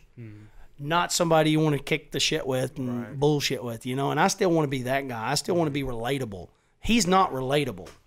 And I think he had a stroke or passed out and hit his head on the fucking floor. And then he had this epiphany. And it changed him who he was. Like, I'm not... If you've ever seen him, I'm not sure I'm fascinated. I would love to see him at his house. Like peek in his window, like open the blinds and be like, normal day. I just want to see him laugh. Like, does he have that emotion? You know, Yeah. and I don't know if he does. But I'd like to stalk. Yeah. That's interesting. Well, I want to hear Especially- your thoughts on depression and anxiety. We kind of both agree that anxiety seems to be in the future, Right. dwelling on the future. And his description of depression was dwelling on the past. And I mean, for me, it made sense. What do you think? You've thought about it. Yeah. I don't know if really the thing is with depression, especially dwelling over the past. I don't know. I feel like a lot of people's, and I don't know how accurate all this is when you start grouping things together like that. Doesn't matter. but- There's no fucking judgment here. Nobody's going to judge, man. Yeah. You're at, and nobody gives a fuck, to be honest with you. I mean, because we're all asking the same goddamn question. God dang it, I quit saying that. We're all asking the same question. Yeah. But we're sitting here putting it on here to be recorded. And in 5 years, you're going to be able to reflect on this and be like, that's the way I thought. Yeah. I feel like a lot of depression is more on yourself more than like in the future, in the past. Like a lot of people are just day by day dogging on themselves, you know, and it's, I think I agree. depression to me is like you make a lot of little mistakes all day and that's all you focus on. You know what I mean? Like, I think you just described dwelling on the past because those were mistakes that have happened in the past. yeah, okay. And trying to dwelling on something that you can't change. And I think you're 100% right. I agree with you. Matter of fact, I'm sure Eckhart Tolle would agree. No, I just didn't know 100%. I agreed with you so much. Huh? I just didn't know I agreed with you so much. Well, no, you're 100% right. Like focusing on things that we can't change is fucking insanity. I think that's why I'm not a depressed person. I don't think I have any form of depression. I think that I have the symptoms of what depression feels like. Right. And it's when I don't feel productive. Sorry. It's when I feel like I don't know if I reflect. You know what? I don't think I suffer from depression. If Eckhart Tolle is correct, I don't think. I think I'll consider it. Yeah. I think I'll reflect on it. Ooh, it's another conversation. I think I'll reflect on things that I did, but I don't dwell on them. I think that's the difference. I think that when you dwell on it and you try to write something, but you can't. You can't. I don't want to make it right. I want to learn from it. Yeah. And I think that's healthy. Reflecting on the past is important. Dwelling on it is a totally different concept. Yeah. And yeah, there's I've never done it. Matter of fact, I paid for it. Jordan Peterson put together a program, and it was a 3-part thing. It was about writing about your past, writing about the present, and writing about the future. And I'm not going to go into the details on why writing is important. Talking about it is just as important. That's why I think therapy is good. But he writes about the past, and anyways, it was basically to get closure. That's what we're trying to do. We're trying to get closure on things where we messed up. Yeah. But I don't know. There was something really intriguing about it, and I never did it. I just honestly didn't feel like I needed it. I was intrigued by it, but then I've just got to where I was like I think I'm okay. Maybe I need to go back and do it. Yeah. I just don't spend any time in the fucking past. I really don't. I love to reflect on it. I like to relive it. I like to talk about it with my friends and stuff. But usually when I'm thinking about the past, it's usually always happy thoughts. So it's hard for me to relate. I don't pretend to understand depression. Like I don't even pretend. I can't. How can I relate to something that I don't suffer from? Yeah. So it's tough in that way. I feel like I'm sorry. I mean, I almost feel bad that I don't experience that. Yeah. But I do suffer from anxiety. So Yeah. And that's something that I don't know. I think about. I don't think I'm actually like have depression. Yeah. I think I just have symptoms, and I think more often than not, it's just anxiety, and then I get a little sad, But it's good. I feel like I like that. I've just heard that like depression is like you can't even get out of bed. Yeah. Well, my dad, that was depression. Yeah. When I found out my dad was dead, I was just glad he didn't. I found out it wasn't suicide. Right. That's how excited I was. I was happy. Like, you know what I'm saying? Yeah. And I studied. I think maybe that's why I went so deep into it. I was trying to understand my dad, and and he had demons that I could never relate to. I think it would be a shame to even pretend that I could imagine where he was coming from. Yeah. Don't know. Can't relate. But when you were saying you felt like this sense of depression, I feel it too. Like I feel down. Everybody thinks, how do you have all this energy? Yeah. Well, it's when when I'm out in the chaos, I feel this energy. But when I'm home, sometimes I'm dragging ass. Like sometimes I want to stop doing the podcast. Yeah. Like it crosses my mind. Like you sound like a fucking idiot. First of all, right? Yeah. And I start judging myself, and I start thinking about some of the things that I said, which the past, right. And maybe that's where my depression's coming from. But then, I come back to reality and realize, no, what you're doing is important because you're putting yourself out there, and whether anybody hears it or not, whether anybody gets anything from it, the fact is that you are overcoming something that's holding you back. You're overcoming a fear. Mm-hmm. So, like, none of this is scripted. These aren't things that I this is all from the gut. Yeah. Everything I say is from the gut, down to I don't know what the fuck I'm going to talk about tonight. Yeah. And that's all planned. It's all part of the plan, because if I have it all planned out, then how am I going to learn something new? How are we going to discover some other possibility? So what's the saying? true creativity is born in spontaneity, right? I believe that. I truly believe that new concepts and ideas are born in chaos, are born in like. But if it's all planned out, like the greatest movies ever made had no budget, had no plan. They winged it. They figured it out in the way, and they figured it out on the way. And then you get these multi-billion-dollar budgets. It feels like, you're not billion, but you get these massive budgets, and they're fucking flops. All the great shit that's ever happened was born. It was discovered. All the great art, the greatest songs, the greatest inventions, the greatest words and concepts were born. Right? Yeah. Like, and that's where that's the realm I'm always trying to exist in. Is I don't want to know. I want if that makes any sense. I didn't mean to even go there, but that's why I love art, and I can't paint shit, but I appreciate it because the greatest art was discovered. Yeah. It wasn't thought about. No artist ever thought about this. They had a very blurry vision of maybe what they were trying to go for. But if they were that good, no art would ever end in the garbage.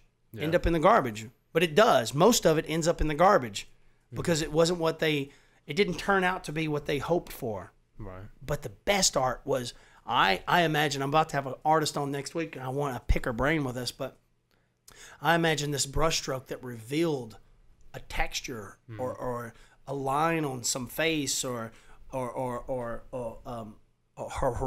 some horizon. You're like, oh, I didn't mean to do that. Yeah. Like, fuck me. And then you build on that.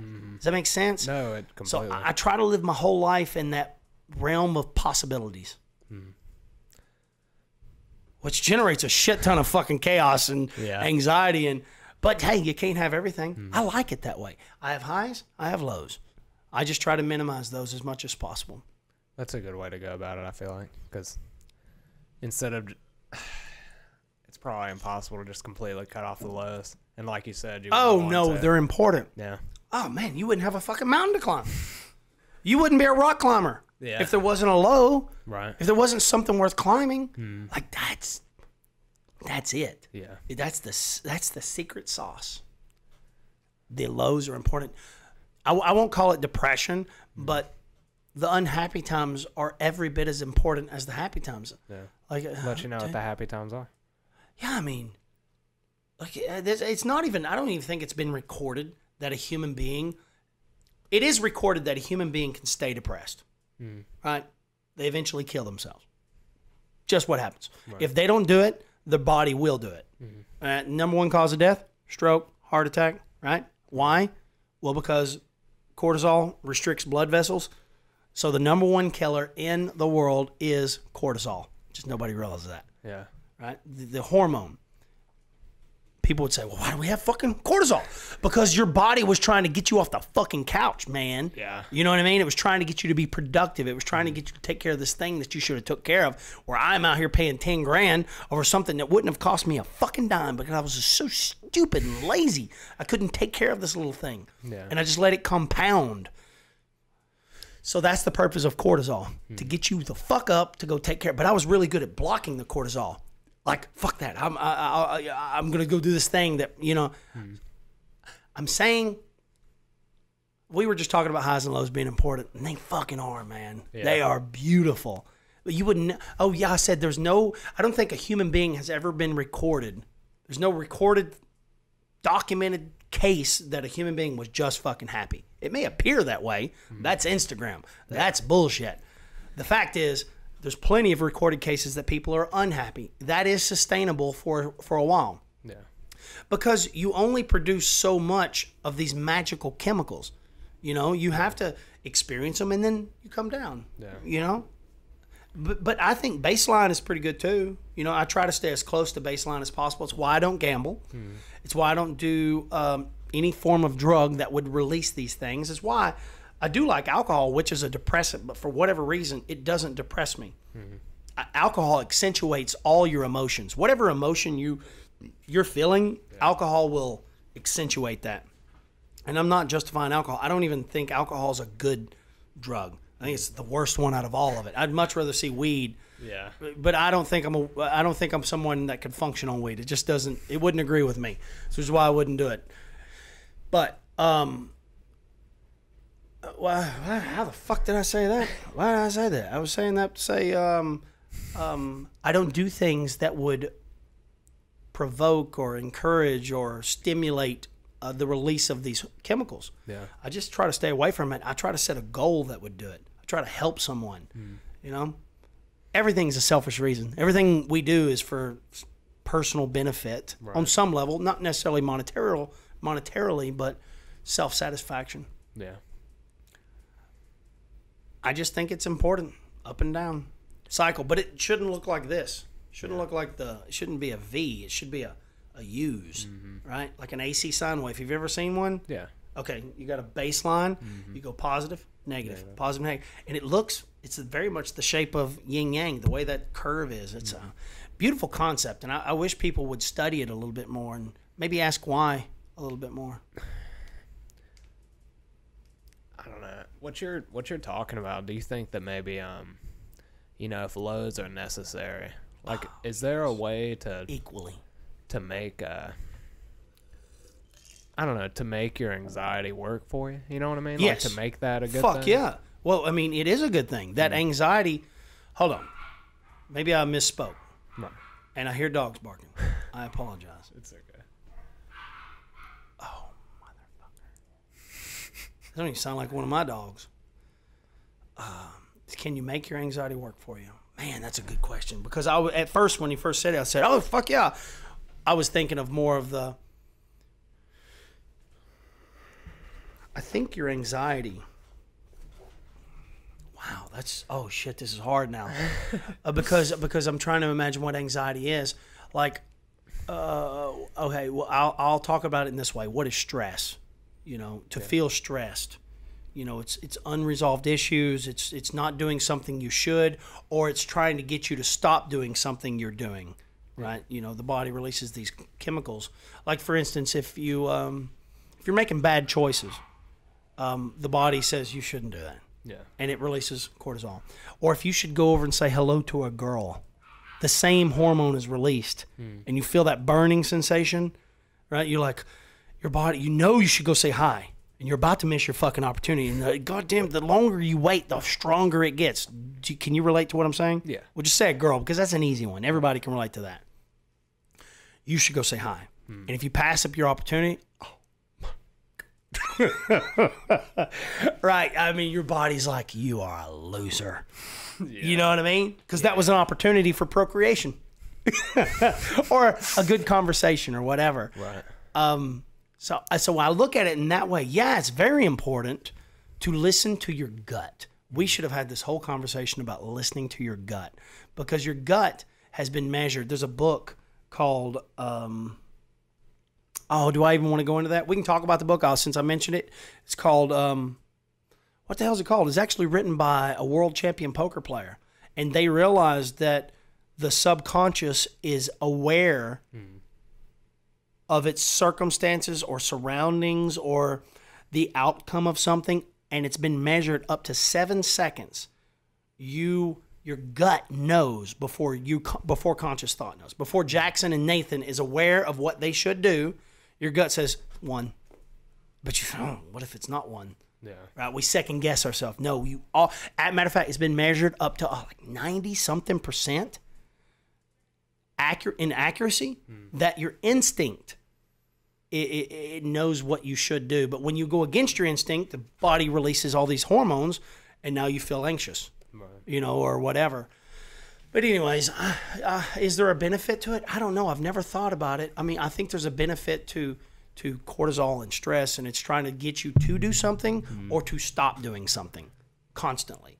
But anxiety, just worrying about fucking up in 5 minutes, maybe it's important, because the more you put yourself in those uncomfortable situations, the easier it gets. Yeah. And that's if you ever seen a great public speaker, they didn't start that way.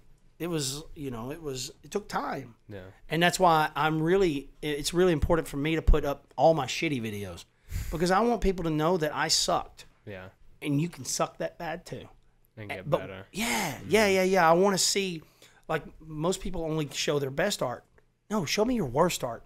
Show me how bad you can suck. Let me hear your shitty songs. Let me hear how many shitty songs you tried to fucking write before you had this hit. Like, give me fucking hope. Because when you set the bar that high, well, there's no point in even trying. Yeah. But had I known you sucked really bad for a long time and you just fucking kept trying, it would have given me hope to attempt that. Know how I got on that, but I guess your question was anxiety and the importance of it. I don't know. Okay, so you said that the importance of lows being equally important as highs, but you got to think about what balance is. I think that balance is not necessarily equal and opposing. It's asymmetrical, not just necessarily symmetrical. Yeah. So a sine wave of happiness does not have to equally be as low. I think of it this way. If the world is balanced or is always trying to maintain some form of balance, then I see it this way. We'll say the red is good. Okay. The red is good, and I think that's what the world is. Overall, people are good. But to balance out that good, it only takes a tiny bit of evil, a tiny bit of crime, a tiny bit of bad to equal out all this good. Does that make sense? Yeah. So it only takes a tiny bit of negative emotions to complement positive ones, you know? Yeah. And so I think you can spend more time up here enjoying it, come down, understand why you're here, why am I depressed, oh yeah, and come out of it super fast. And so I think that's what I'm always doing. I'm getting better at spending less time in the lows, but I understand the value of them. So I'm here. I'm saying, okay, now I've got to start making choices in life that get me the fuck out of here. Right. So get up, do something productive today, and then I start feeling good about myself. Because once I've done something productive, the body rewards me with these wonderful chemicals, and I feel good. I said, shit, I did something I didn't want to do. Yeah. Which, honestly, this is what's funny is because I am self-employed, even working for someone, right, like Nissan, I'm still employed by Nissan, but I think of myself as being self-employed. I am self-employed outside of Nissan too, but I treat it all the same. Right. Like, I love the structure that Nissan gives me. It gives me boundaries, and I have a boss that says, Nathan, where's this work at? I love that. So I had to create that outside of Nissan as well. Right. I had to hire someone. I had to get a partner that held me accountable. They said, dude, they're waiting on this work. Well, now I'm doing it because he expects it. He needs it. Yeah. Without someone keeping me accountable, I'm very depressed. I do suffer from depression because I have things that I should have done. And I'm depressed that I didn't. I had an opportunity. Maybe that's how I reflect on my depression. Right. So I like putting people in my life that hold me accountable. It's really, really hard. Me and Dakota was going to talk about it one night about how shitty it is to be self-employed and how hard it is. It's fucking hard, man. People need to be managed. People need boundaries. Yeah. Whether you want it or not. People say, oh, you should just put yourself in like, people think, oh, I just want the freedom. No, you fucking don't. You'll blow your brains out. You really will. In the end, if you don't have somebody forcing you to get something done, even the boss is accountable to somebody. Yeah. Well, if he's a CEO of some company, he's accountable to the shareholders. We're all managed. I don't know how I got on that, but by God, it connected flawlessly for me. That was great. Sorry. I will say though, like you said, you had to get somebody just to help. What was the word? Motivate, hold me accountable. Hold you accountable. Yep. I feel like those are the hardest people to find, even not in a you gotta pay them sense, but you know, sometimes you got to pay them because it's a fucking hassle trying to hold somebody accountable. Yeah. Right? There has to be something to lose. Like if I lost him, oh shit, I would be lost. I think I've outsmarted my laziness. As a matter of fact, me and him was talking about it today. Man, that's why it's fresh on my mind. Like, I'm a lazy motherfucker. I really am. And it's one of my greatest qualities. It's how I've learned how to make things easier in life. Yeah. Lazy people are very efficient. But there's a side effect to that. If I'm not forced to do something, I'm not going to do it. Yeah. Like if you're not standing over me or expecting it. Now listen, my biggest fear is to disappoint someone. So that's all the motivation I need. Right. Just having somebody say, you told me you was going to have that done by Monday. Now you've put me in a bind. I look like an asshole. You put me in that situation. That's why we wait to the last fucking second. Don't we? Yeah. We all do it. We all wait to the last fucking second. I want to pay someone to, because this is why I say human beings are so shallow, right? We're easily manipulated. Emotions are fascinating to me because I can pay someone to manipulate my emotions. My body doesn't know the difference. Maybe I know. Maybe Nathan knows.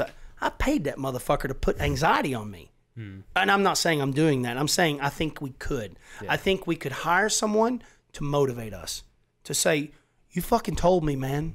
And they show me emotion. My body doesn't know the difference. It says, oh, shit, I fucked up. I should have done better. Isn't that fucked up that we're so easily manipulated? Like, for instance, you dump a girl or you get dumped. Let's say you get dumped. All you have to do is pretend to be happy. And she knows you're pretending. It doesn't fucking matter. The moment she thinks you're okay without her, Jackson, what are you up to? Yeah, you know the circumstances. Yeah. And you are just as shallow as she is or whatever. The moment you could have dumped some girl, and the moment you think she's happy, you're like, oh, shit, what's she up to? Right? And you know she's faking. You know it's all bullshit. Right. And the moment you get back together, you're like, yeah, she's bullshitting. I knew better. Why'd I come back this bitch? You know what I'm saying? Like, you know what I'm saying? It's like, we are so easily manipulated. Yeah. Emotions are fucking powerful and they're dangerous, and we could have had a whole conversation about that, but... Man, no, seriously. You know what I'm talking about? I know what you're talking about. So, you was talking about stoicism. I think you're on the right track if you're studying that. Not that I studied it deeply. Right. I learned enough about it that I figured out how to apply it to my life, and for me, stoicism is practicing the art of not giving a fuck. The art of suppressing those emotions. Yeah. The art of pretending. I don't want to get into emotions, but I think that's what stoicism is. And I know when you study it, stoicism is expecting the worst in the beginning of the day. Have you ever studied to that point? Like people that studied stoicism, they would consider the possible failures for the day. Like they would prepare themselves for the worst. Yeah. So when shit happened, they were kind of prepared for it. That seems like a shitty way of living my life. What I was about to say. Yeah. But so I just took from it, oh shit, man. The secret to life is not reacting, because a reaction is a response with an emotional connotation, right? A reaction is weak. It's sometimes important for a birthday party, but when you're upset, it's probably not that good. If you can hide that and suppress it and just respond or don't say shit at all, you're better off. And I think that is what stoic is. He's a stoic motherfucker, unaffected. I agree. I don't know. I think it can be bad too, though. Stoic? Yeah. Just I don't know. Once you get where you're making people that think you don't care. Well, I don't even know if it's that, but I don't think it's healthy to suppress emotions that much. You know, I think it's all about like the yin and yang, like suppress some emotions, but you also need some emotions. You know. No, well, that's the thing. Yeah. You're not that powerful. Like, you can suppress them enough to get you through a moment and not make a fool of yourself, not fight someone, not cry, not buy a house when you know what I'm saying? These emotions that make you, that propel you to do something, like you can stop. You can not react. Yeah. But yeah, I don't think that we're capable of suppressing to a yeah, I mean, I guess we can suppress it, but I do think you're right. We should reflect on it. We should take time to ourselves to like process. Like, I haven't processed my dad's loss yet. I want to. Right. I just haven't had the moment. I've just been putting it off. And I thought, how silly. You're telling me that, like, I kind of have. But I learned my whole life I would suppress negative emotions and act as if they didn't happen. And it made me a very unrelatable person when it comes to being empathetic. And I'm learning what empathy is, and that's like being able to be relatable. And so I think it's very important. I agree with you. I think it's very important to process negative emotions, but not react. You know, reflect on them, process them, but don't react on these emotions. Right. That's why I say you can respond, but not react. Those are two totally different things. Right. What do you think? Think we'll wrap it up? If you want to, yeah. Or we can keep going. I don't give a fuck. It's up to you. What time is it? Almost 7:20. Oh, God. We've been going for a long time. It's time to wrap it up. I think we got something we can use on. I think we started finding our groove, and I think it was hard because we've only had one conversation. Right. But now we're starting to learn who each other was, and it was important with not necessarily your age, but your perspective. Like, I'm not 20 years old, so it's hard for me to relate. And you're a different 20-year-old. Like, you're a 20-year-old, 40-year-old trapped in a 20-year-old body. Like, you think about things differently, and which I got to tell you, you have an advantage in life, and I hope you take that and realize not people aren't like you. Yeah. And I know you haven't even come clean to who you really are, and the things you think about, you haven't even scratched the surface. But I think it's important that, you know, you realize you're different. You are.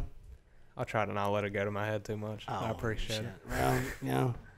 Anyways, thanks for watching. Guess we're done, right? Cool. Thank you so much, man. Anytime. I really do. Thanks for having me on, man. This is It fun. took us a while to find our groove, but I was sweating.